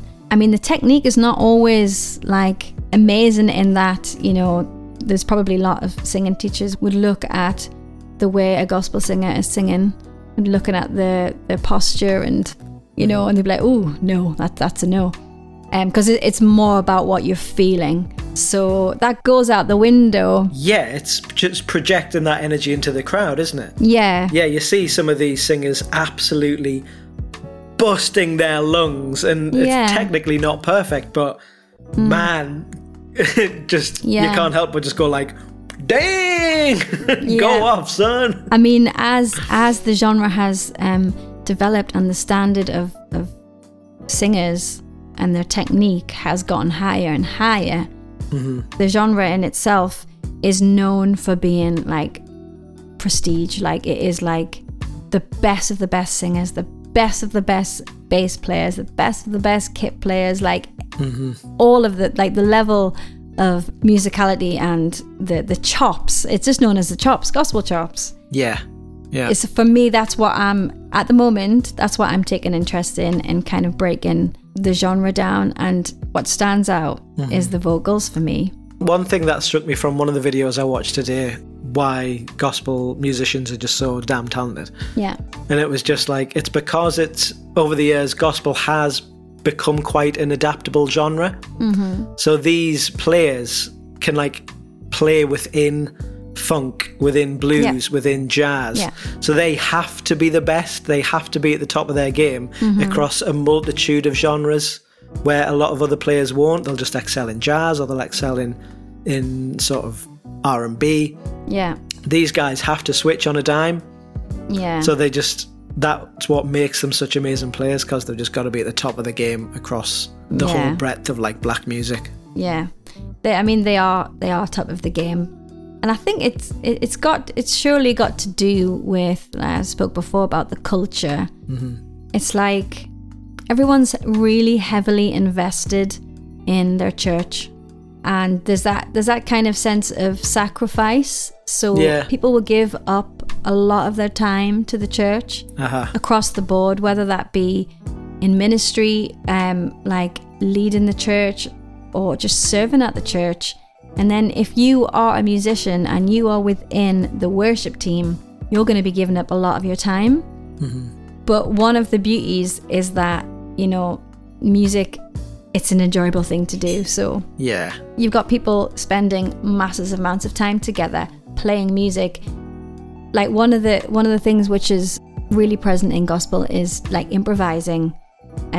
Maybe not in a kind of a jazzy way, but it's that chops. They've all got chops. They can kind of just keep going, and absolutely. And it's massive. The sound is absolutely huge as well. Yeah, I mean, I guess it's got to project to these massive. Yeah. When you look at some of these churches, they look like arenas, don't they? Yeah, they're huge. They look like arena shows.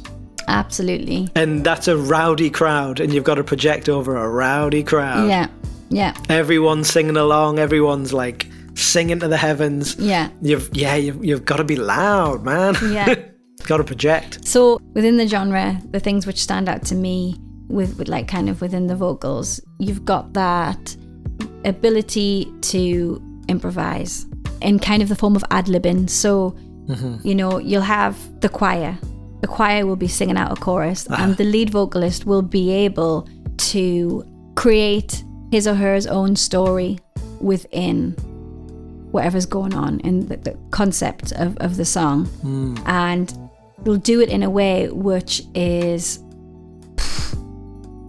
ridiculous. Like, I'm gonna show you a little clip. Oh yes. I'm not gonna show you the whole clip because it goes on for about 20 minutes. I love a clip. I love a clip too.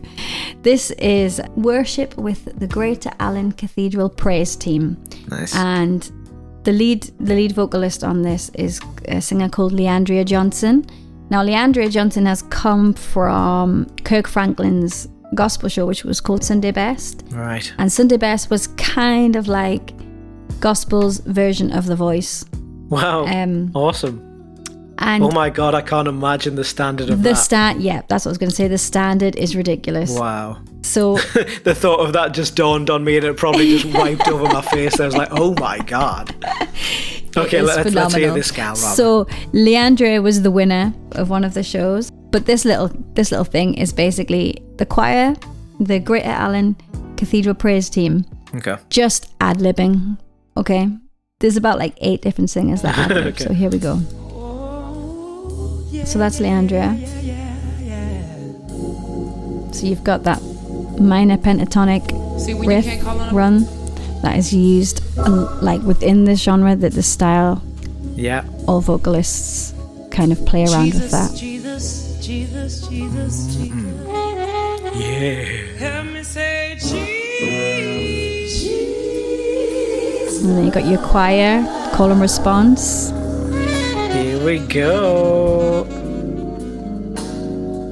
Of course, the organ's a big one for the church. They're so decadent, these churches as well. We've got a huge band there, so many players, so many vocalists. They go all out. Yeah. Who can you call on? Tell the people. Jesus.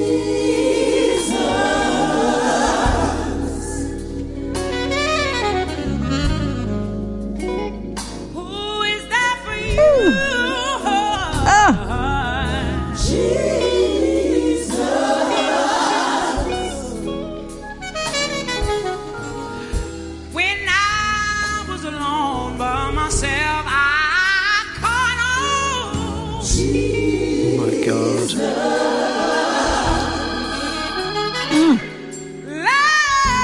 So I'm just going to fast forward it to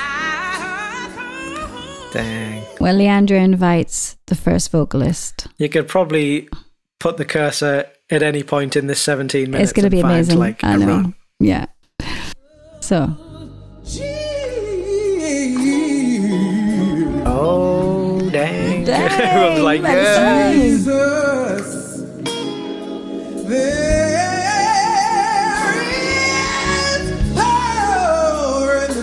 Look at her feeling at the bottom. Yeah. She's like, oh yeah, I'm in it. I love watching the people in the background as well. Like everyone's I know, into everyone's it, fully invested. Yeah. thankful.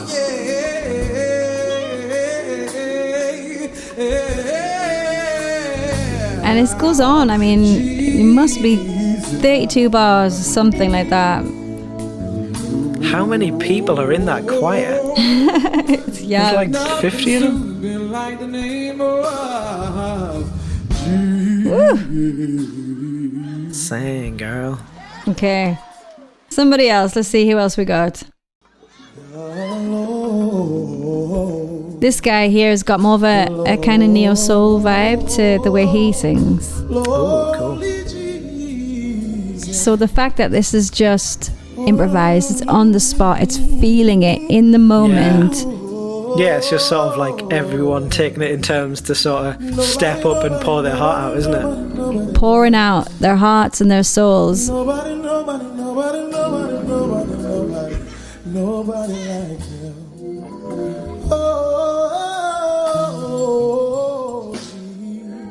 Yeah, I mean this thing goes on for 17 minutes. And I have watched this so many times. Is that just that's the Bible, that's the vocal Bible there. Yeah, absolutely. I mean, I encourage you to check the whole thing out. Homework. It is. I mean, I don't think I could achieve it at all, even a fraction what these guys do, but it's inspirational. Yeah, and when you think of like some of the biggest sort of musical artists, commercially, the fact that so many of them have come up through this system of the church, your Whitney Houstons, your Arethas, even like D'Angelo playing keys in the church as a kid. Yeah. You hear it all, don't you? That's where they get their sort of soul and grit and heart from.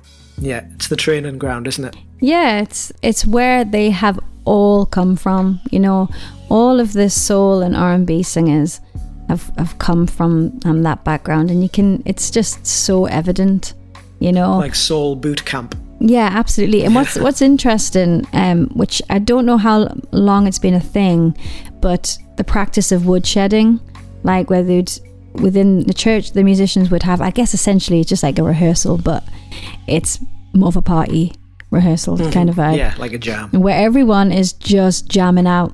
They're developing like the gospel chops. And that in itself came from back in the day, sort of people literally going around the back of the shed, isn't it? That's where the name comes from. Yeah. Literally musicians going around the back of the shed to do a jam. It's literally where the name comes from, yeah.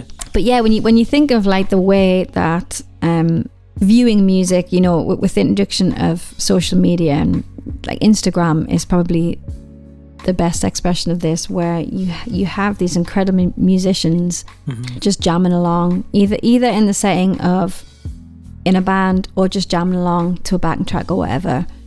And you know, you've got the likes of, say, do you know Aaron the bass player? Have you come across Aaron the bass player? No. You haven't come across Aaron the bass player? I don't think so. I know, it sounds like you said as if it was like Aaron in our band, the bass player. Yeah. Like Chance the Rapper. Yeah, so Aaron the bass player is he's about 10 years old. Oh no. It's a kid. I haven't seen this. It's a kid. Now this kid, I think he's like oh my god, he's doing a bass cover of Levitating by Dua Lipa. Yeah, amazing. He's an absolute legend. But he has grown in fame through YouTube and through the likes of Instagram, just with him showing off his gospel chops. He's a real gospel head. Play us some Aaron the Bassist then, come on, let's do it. I am. What do you want? I want Love Theory. Love Theory, okay. Well, I really want Dua Lipa, but...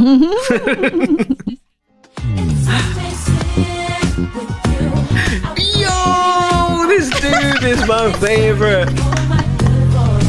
Look, he's got the face. He's got the bass face, and he's, what, like 9 years old? Yeah.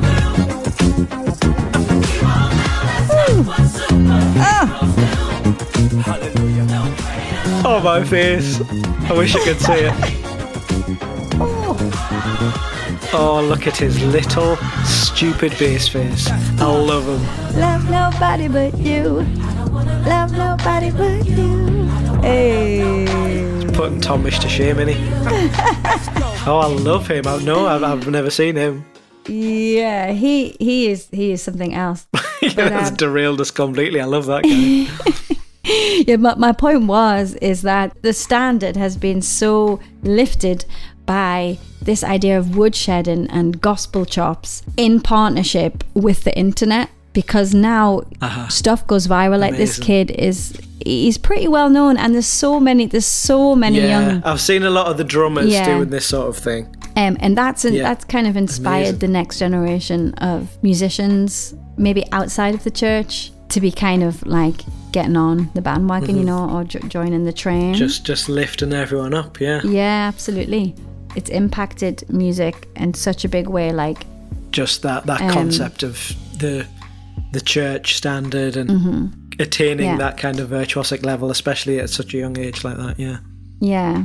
Awesome. So I think I would like to play play a song, if that's all right. Do it. I'm going to play a song by a singer called Kim Burrell, and the song's called Calvary. It's a worship song, so it is more down tempo and kind of beautiful. Okay, cool. Yeah, let's get that side of things. Kim Burrell is like the queen of, her vocal technique is like the best. Super technical. Oh, I'm looking forward to this. But also, like, it's a beautiful song. So this is Kim Burrell, Calvary. Enjoy.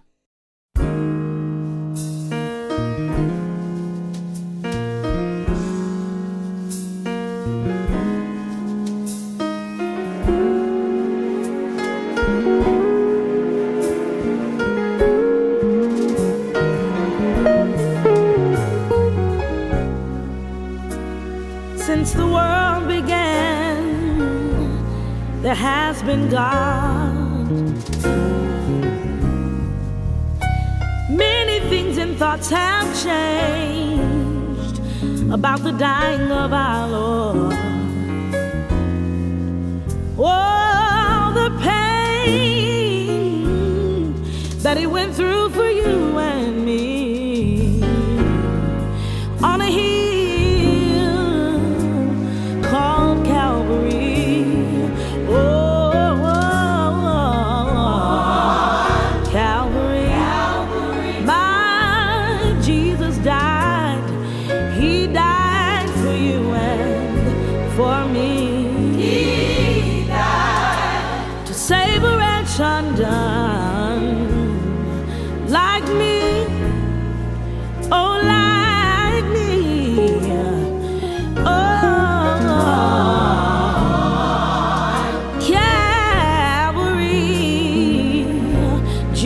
Died.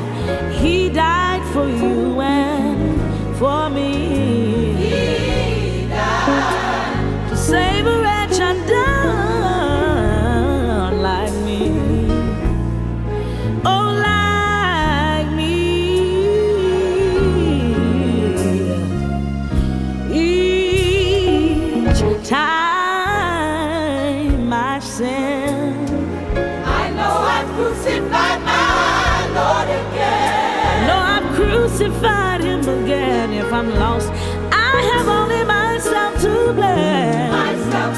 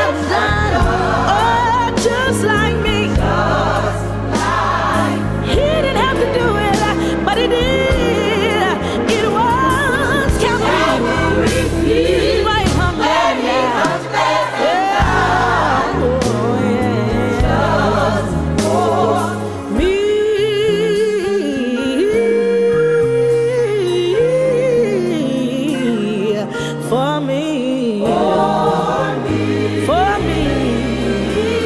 For me. For me. Yes, he did it for me. For me, yeah. Oh, thank you, Lord. He did it for me. Yeah, so what did you make of Kim?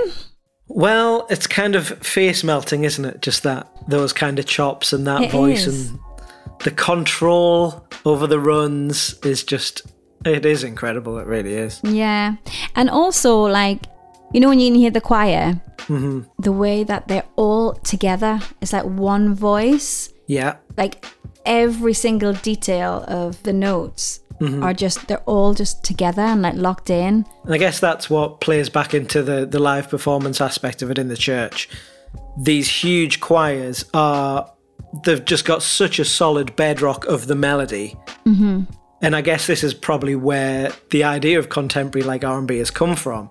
They're supplying the backbone of the melody, and it allows the main lead singer to just fly off into these runs, embellish the notes a bit more, but they've always got that rock solid bass in the back from the singers doing the melody. Yeah, definitely. And that's what you get in so many, especially in the 90s.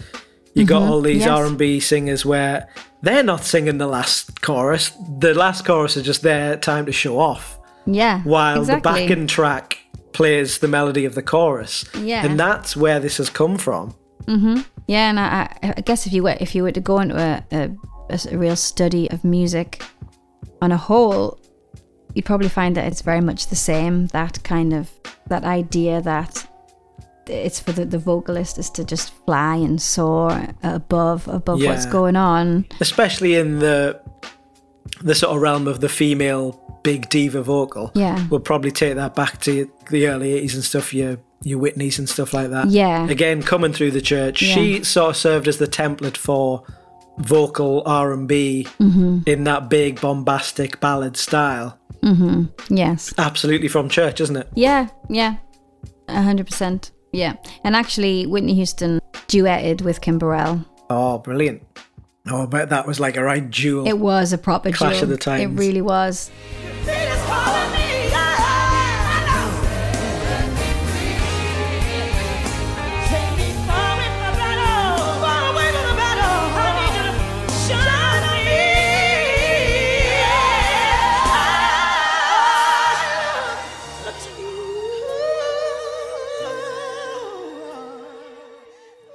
I mean, Whitney Houston is something else, but Kim Burrell really put in her 2 cents. Oh, yeah, would not want to go against any of these gospel girls, not even Whitney. No, they're the real deal. Amazing.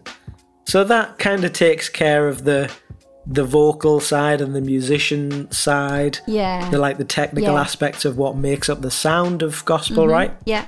Where's next on our journey? So I thought an interesting kind of route to go would be moving into contemporary gospel. So gospel that is starting to cross over into, I guess, what the church called the secular realm. Yeah, this is sort of an interesting area. And it's kind of like harkening back to Dorsey. You know, just a new expression of the genre. Like I heard Donald Lawrence, he was in that little video clip that you sent about why gospel musicians are so amazing. And he mentioned about that idea of the genre changing and how there's some people who kind of resist that and see it as the devil's music whenever there's a change coming in. And he said, no, it's just sound. You're just making a sound. The sound can change. Yeah. The message stays the same. The sound changes. And that's all that's happening. It's an evolution of the sound. Yeah. And I guess the prevailing thing is always whatever gets the message to the most people. Yeah. The delivery, whether it's sort of bringing in hip hop elements later on because it's going to appeal to the next generation. Yeah. It's just all about if the message is first and foremost in these things. Yeah, it's true evangelistic. It's adapting to the world around us, and it always has. Yeah. Yeah, I mean, so contemporary gospel is definitely my favourite. Yeah, cool. We've got funky ones, we've got ballad ones. Yeah. I do want to play a little snippet of a track by the Clark Sisters. The Clark Sisters are a bit of a big deal. Yes, I've heard of these, so these must be big if I've heard of them. When they started out, they were kind of parodying songs, so secular songs, and making a gospel version of them. The Weird Al of the gospel world. Yeah, the Lonely Island of the gospel. They came up against opposition because of doing that. Yeah, I can understand, yeah. So the Clark Sisters, the 4 sisters, amazing. The way their voices lock in with one another. They are just essentially one voice. I'm going to play a little bit and then I'll continue. Awesome. Everybody stand up on your feet and make some noise for one So of the that most person you can hear there is Donald Lawrence, who's another big name in gospel. Oh, fab. Dorinda, Karen, Twinkie. Of course, one of them's called Karen. Karen. But instantly, listen to that bass and the horns Yeah, going listen to at it. It's big. Full pelt. One entrance. And the drummer. Oh, god damn it. Chops.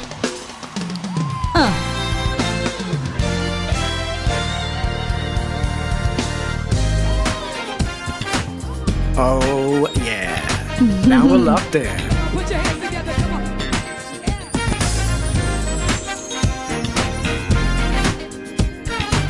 Let's see what the sisters have got. Here we go. Living this kind of life. I'm living a blessed life. I like living this kind of life. I'm living a blessed life. Can I tell you what that reminds me of straight away? Yeah. House music. Yes. Well, there is a whole gospel house movement, isn't there? Yeah. It's a thing, for sure. The tone of those vocals working together, that is like a sort of a classic funky house track, yeah. Yeah, absolutely. Yes, so these sisters, they were definitely crossover, and that they were reaching out to, I guess, people of their age and relating to them with taking popular songs and rewriting them. I'm just looking at the thumbnail of the album, sort of, they are women of a certain age, a sort of a middle age. They are. So this was like a live album, which was not too long ago, but they were talking 80s. You just go and visit their back catalogue. You will flippin' love it. I enjoyed that a lot. 80s all over the place. But what's interesting, Karen Clark has a daughter called Kiera Sheard. And she is one of these artists that is definitely crossing over and taking... Oh, cool. She's got some songs which are quite like trappy and a little bit kind of nasty. Right. But have that kind of remain true to... Nasty. Remain true to the message. But this one I'm going to play for you. I'm going to ask you if you can figure out what it's a kind of cover of, okay? Oh, this is the daughter, is it? Yeah. And you're always good to me. Am I listening to the music or the vocals? The music.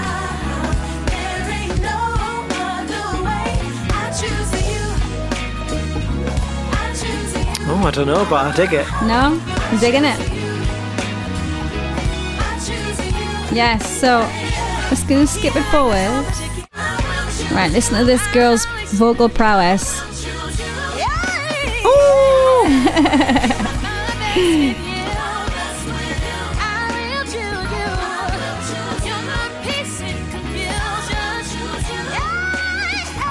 I wish our expressions could translate to a podcast format. Because we're just like, ooh, damn, girl. Oh, damn. My face is a picture. Melted. Face melted. Yeah. So you didn't recognize that bass line at all? Oh, bass line. Oh, I don't know. I've got tinny headphones that don't really play bass. So it doesn't help. Nah, I'm not going to get it. I'm pretty sure that is the bass line of Brown Sugar. Oh, okay. That's cool. Yeah. That's cool. So she's a crossover artist. I like that a lot. That was excellent. Yeah. You've got some Ty Tribbett. Yes. This guy seemed to be quite prevalent in a lot of the videos I was watching today. Yes, he is. He's a pastor of a church now. But he has been quite a big voice in... I don't know, he's just been quite vocal about pushing his music and being a personality within the genre. Yeah, definitely. He's coined gospel music because he's saying the music that is coming out of like his generation and the upcoming generations, he's saying it's not typically gospel, so they're just calling it kingdom music. Kingdom music, yes. So it's kind of broadening it and I like that. Not stepping on people's toes too much, you know? Yeah, that's a great idea, man. It is. Yeah. But an interesting little factoid of Ty Tribbett.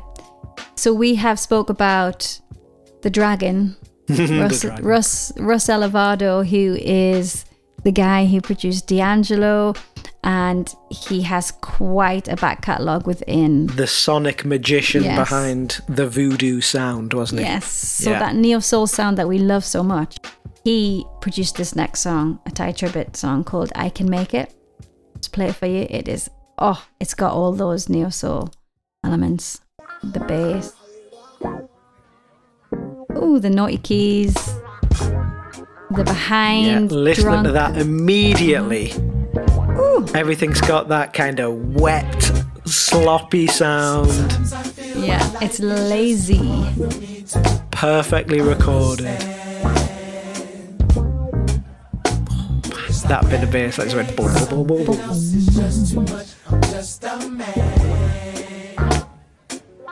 This is stank-tastic. It is, isn't it? So this is very much voodoo gospel, isn't it? It is. And that's a good title for an album. Voodoo Gospel. Voodoo Gospel.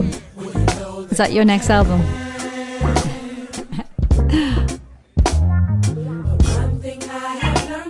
But it has a choir doing the things that gospel choirs do. I'll play it a little bit longer, it's just too good. That's so D'Angelo. It's mad. It is, isn't it?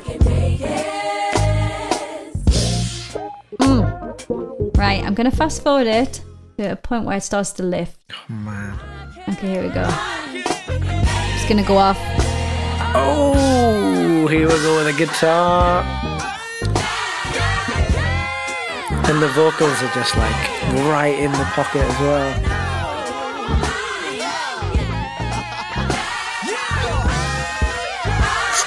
Stop, it's too much. Listen to this skank, listen to this one. A little flip. Oh, I want to be at this church.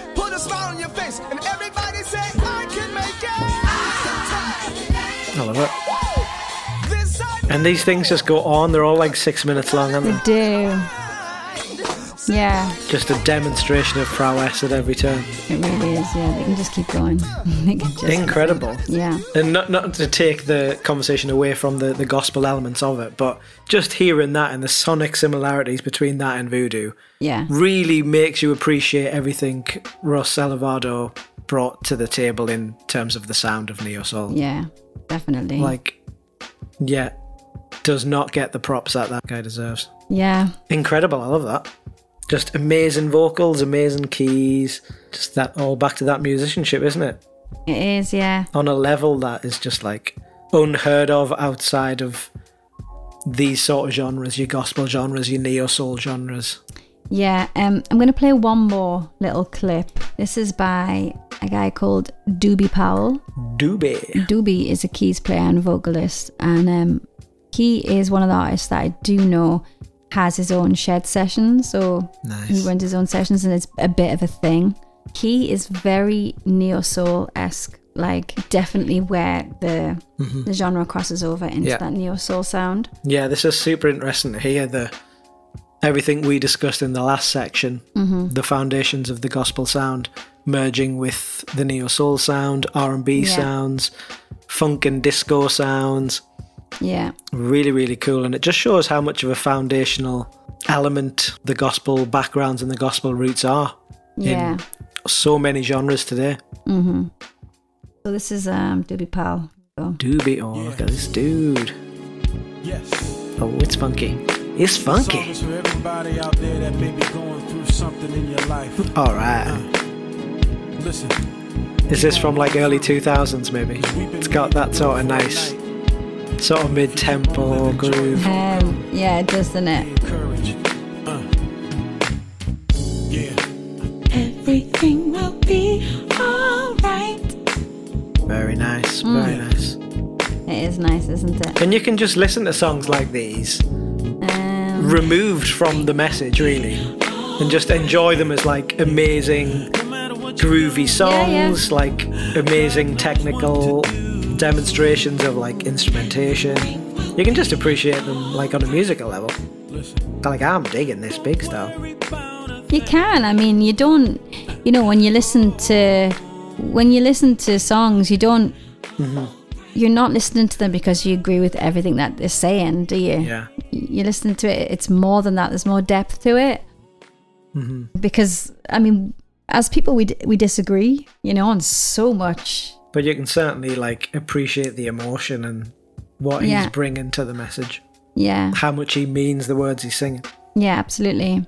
So he's a kind of another example of crossover. I mean, there's more people like the likes of yeah, that just sounds like Donell Jones or something. It does, doesn't it? Yeah. I mean, it's hard. It'd be hard to place that as gospel other than maybe the message, the lyrical content. Yeah.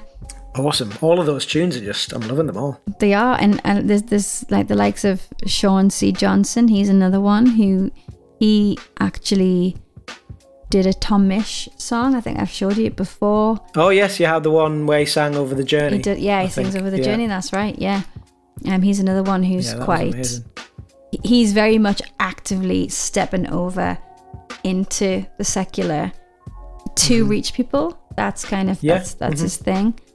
And who else did I say? For the UK, we've got like Governor B. Have you heard of Governor B? No. He's a kind of, comes from like a hip hop rap angle, but bringing it into gospel. Yeah.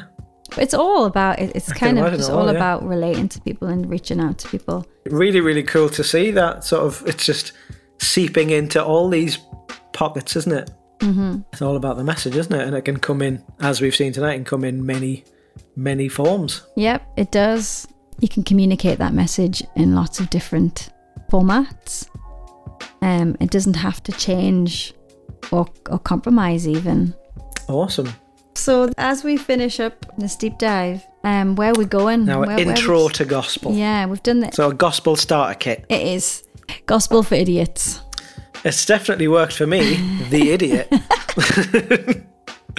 Yeah, I feel pretty kind of well versed on a sort of a decent enough surface level now. Yeah, okay. Awesome. Yeah, thanks for that. I'm loving it.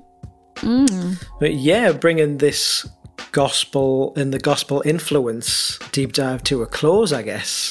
We were sort of going back and forth as to how to structure this, weren't we? And I was like, oh, we could end with something that is kind of relatively removed from your traditional gospel sound. Just an example of how the sort of the core fundamentals have evolved and sort of mutated over time into these various genres, which we've seen in the last sort of half hour.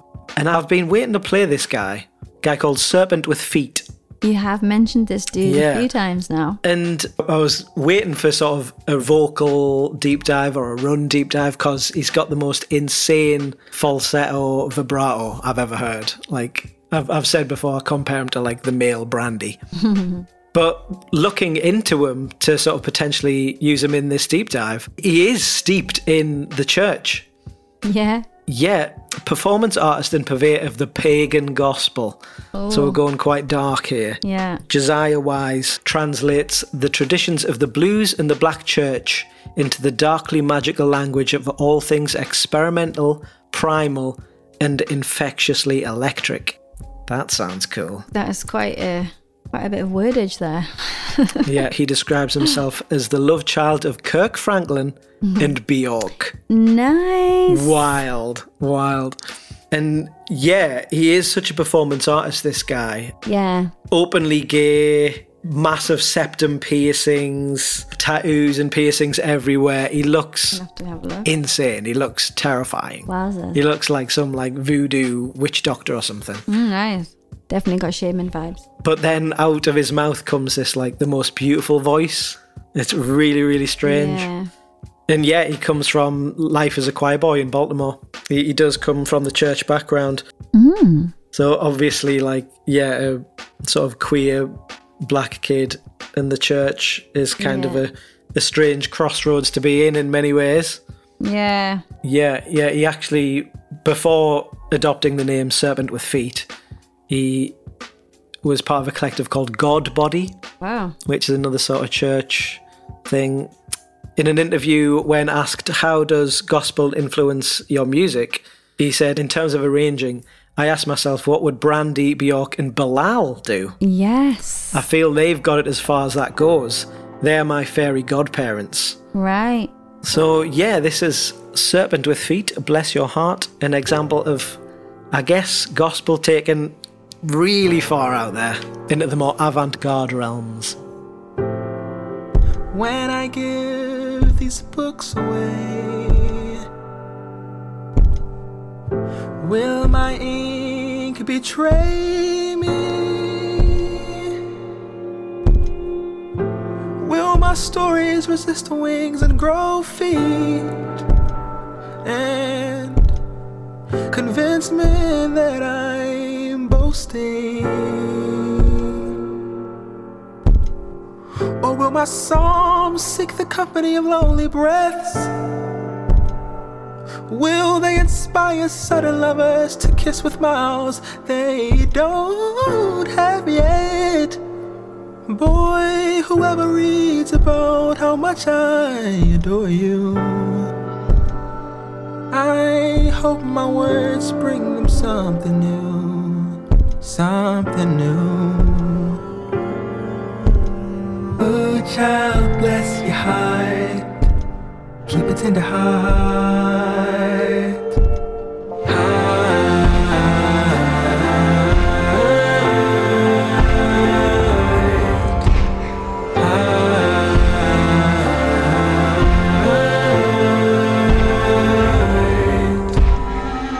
With you, I can empty myself of all my rivers and become a remarkable sky. How could I keep these love documents to myself? How could I restrict what's given me life? Today I'll find a kind and burrowing creature that can carry these pages into the ground. He'll recite the details of your love with his family. And what was once a whisper will become a deep rumbling sound. Oh, child, bless your heart, keep a tender heart. I'll keep a tender heart.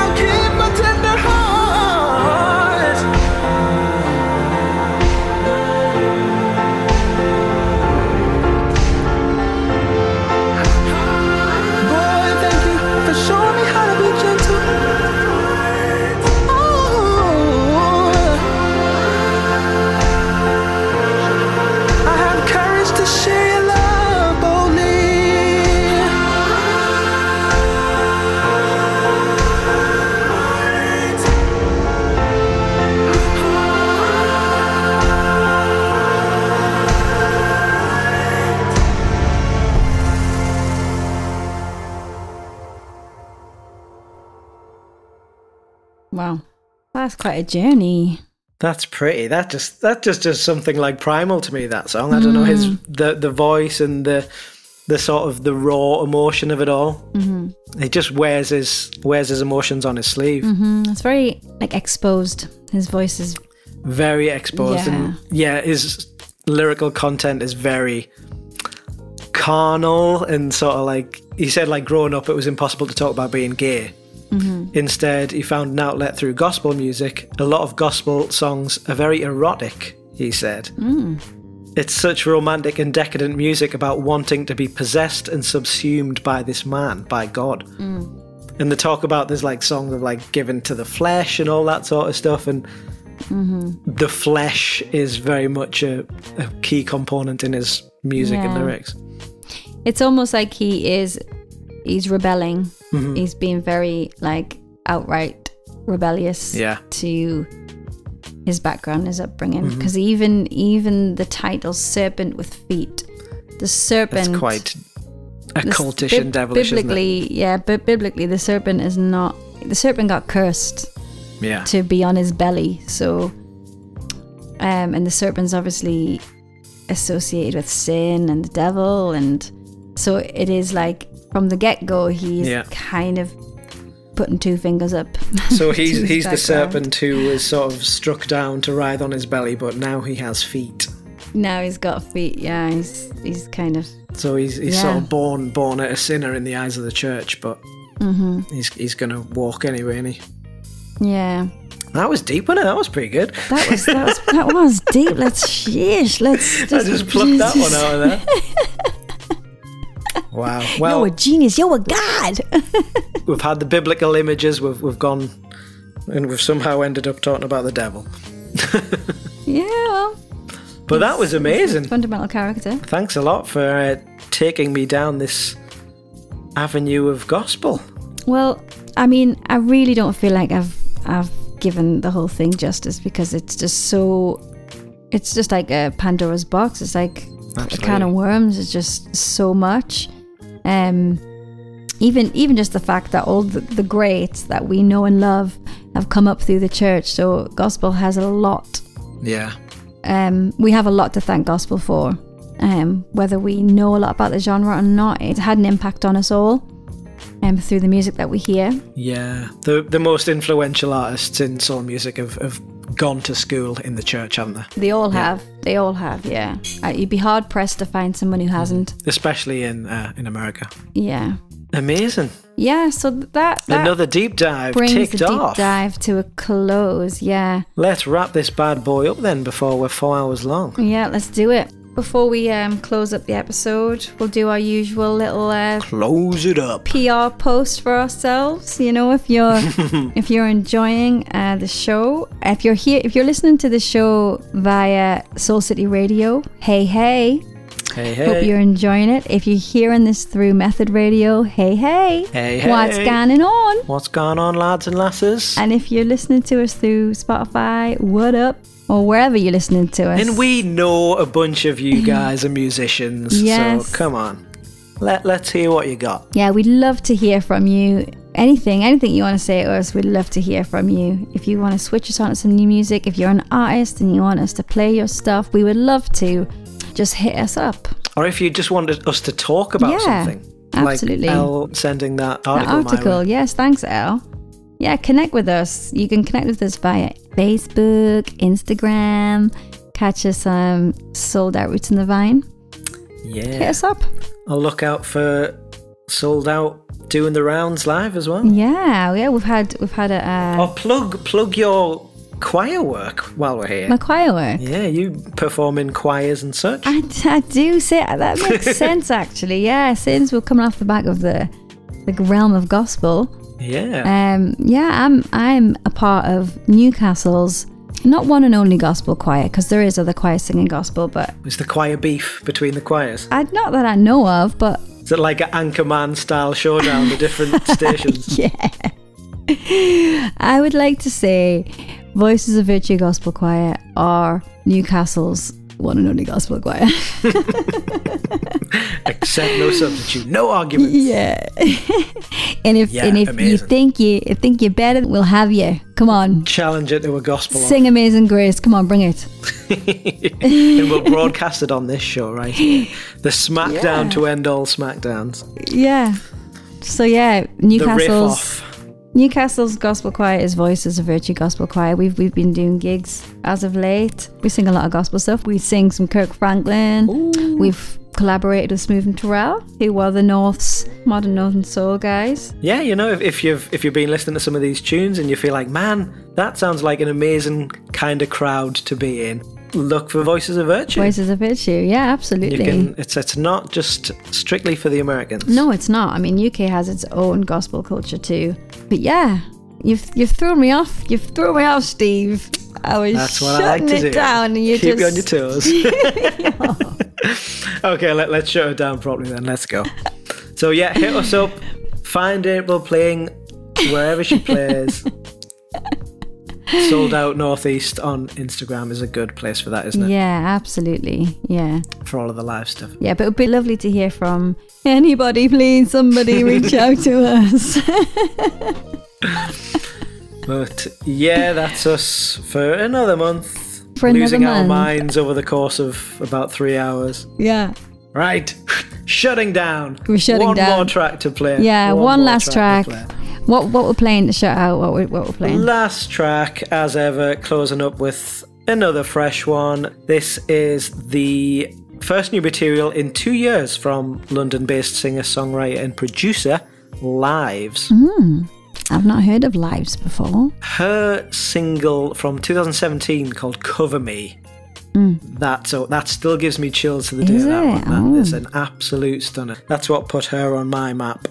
Okay. And this track is definitely back in that haunting, jazzy Robert Glasper piano territory, particularly the extended second half of this track, which I think is just stunning. So don't you dare turn off once we stop yabbering. Let this play out, let it wash over you. Her vocals are gorgeous, and the piano is actually played by Sam Crow. Oh yeah, Sam Crow. And he's a member of Native Dancer. Yes. I love it. Yes, I love it. He's recorded with everyone from Leanne La Havas, Cinematic Orchestra, and again, connections at every turn. I love Fatima and Jordan Rakai. Nice pretty bow. Seriously, look up any name and you'll find these roots and vines connecting the whole scene. It's amazing. Yeah. So yeah, this is the first taste from her forthcoming EP Change. This is a track called How Would It Feel? This is Lives. Until next month, guys. See you next month, guys. Bye. See ya.